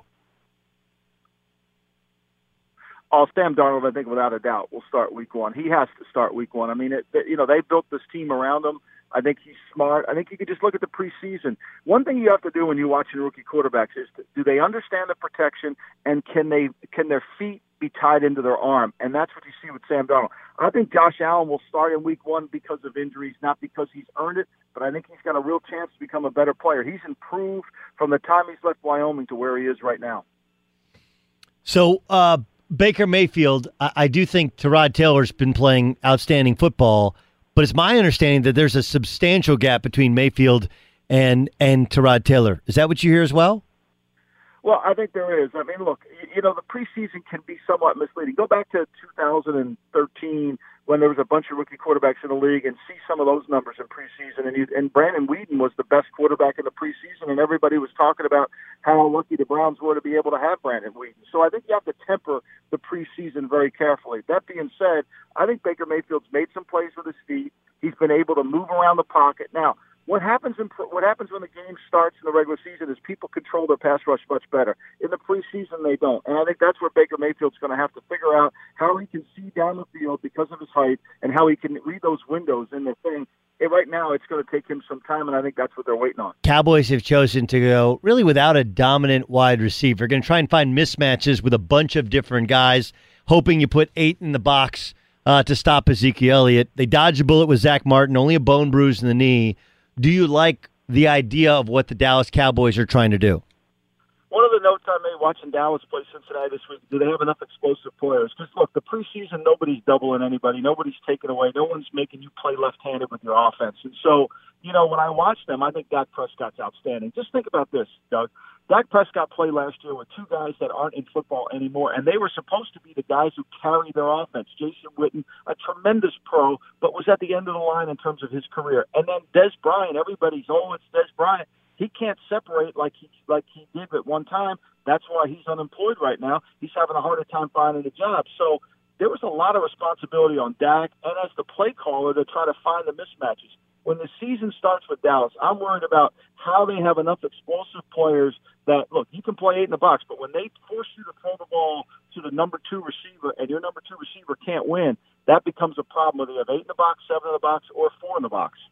You can follow him on Twitter at MLombardiNFL. That's at MLombardiNFL, former GM in the NFL, covering the lead for The Ringer. And check out his new book, Gridiron Genius, a masterclass in winning championships, building dynasties in the NFL. Can pre-order now. It gets released on September 11th. The forward is written by Bill Belichick. Now, tell me he wrote more than just, we're on to this book. Like, did he really write something for you to just say, turn the page? I mean, because that's what I'm thinking a Bill Belichick forward would be. I am flattered to say that he did write something more, and he personally wrote it. It was really it was so kind of him to do, and, we've had a long-standing friendship for over almost 30 years now, and, he was very kind to do that, and I appreciate him, and I learned so much football from him. This book's about him. This book's about Bill Walsh. This book's about Al Davis, and all the things I've learned. It's not about what I am. It's about what I learned. Michael, as always, appreciated. Have fun. We'll talk to you soon. Thanks, guys. Bye-bye. All right, there goes Michael Lombardi. Now, if you miss any of Dan Patrick's interviews, celebrity interviews from the Mercedes-AMG Man Cave, just go to the Dan Patrick app where you can watch and listen from inside the Mercedes-AMG Man Cave. Mercedes-AMG, the best or nothing. Well, we got more NFL on the way because the year 2012 is very excited about the news that is breaking right now in the league. We have it for you next. Jason Smith, Doug Gottlieb in for Dan Patrick. This is Fox Sports Radio. Be sure to catch live editions of the Doug Gottlieb Show weekdays at noon Eastern, 3 p.m. Pacific. Fox Sports Radio, the Dan Patrick Show. Jason Smith, Doug Gottlieb in for Dan today, in for him this week. My show heard nights here on Fox, 8 to 11. Doug coming up 12 to 3, doing triple duty today. You got Colin coming up on the herd, and you got your show.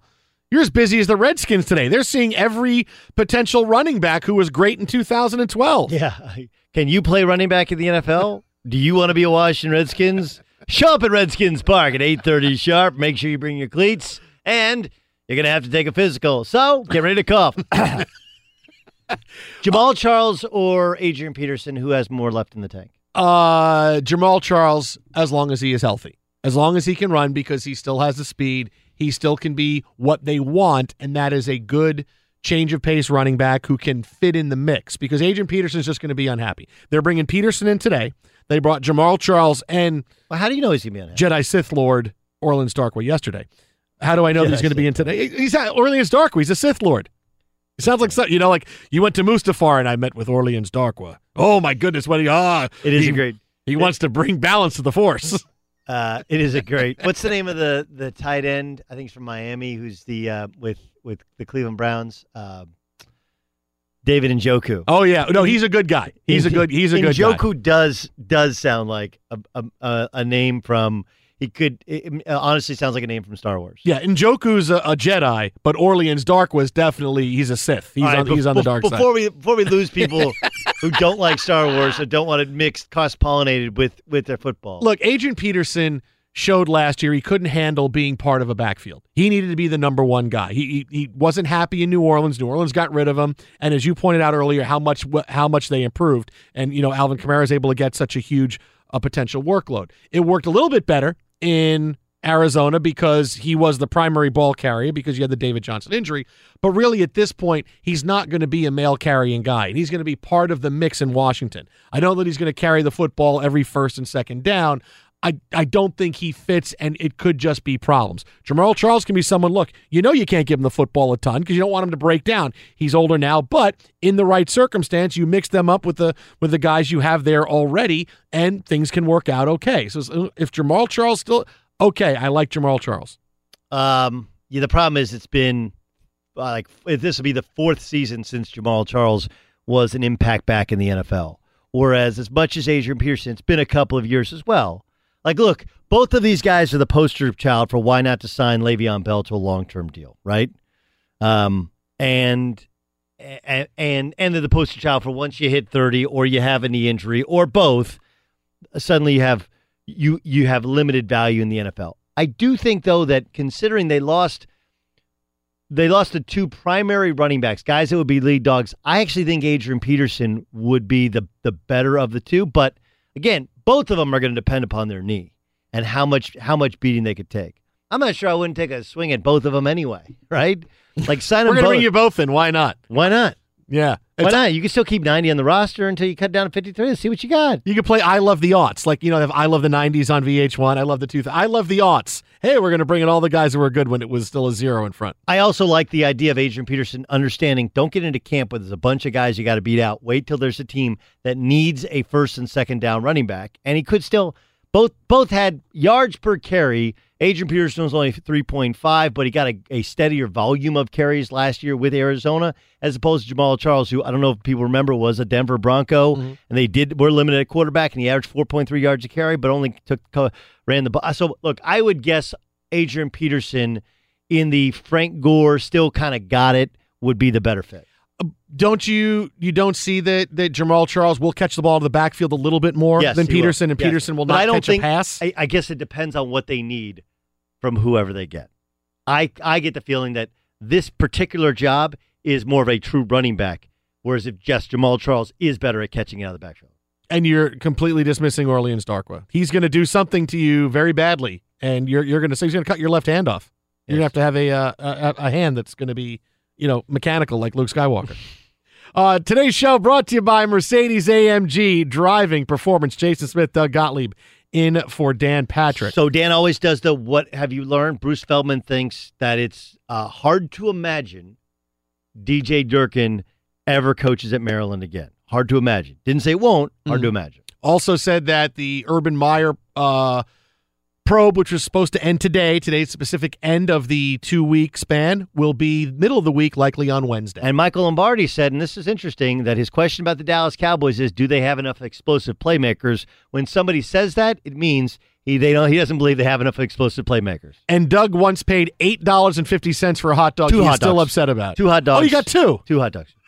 At Bet365, we don't do ordinary. We believe that every sport should be epic. Every home run, every hit, every inning, every play. From the moments that are legendary to the ones that fly under the radar. See for yourself when you sign up today and get $150 in bonus bets when you bet just $5. Whatever the sport, whatever the moment, it's never ordinary at Bet365. 21 plus only. Must be present in Ohio. If you or someone you know has a gambling problem and wants help, call 1-800-GAMBLER. Terms and conditions apply. From BBC Radio 4, Britain's biggest paranormal podcast is going on a road trip. I thought in that moment, oh my God, we've summoned something from this board. This is Uncanny USA. He says, somebody's in the house, and I screamed. Listen to Uncanny USA wherever you get your BBC podcasts, if you dare.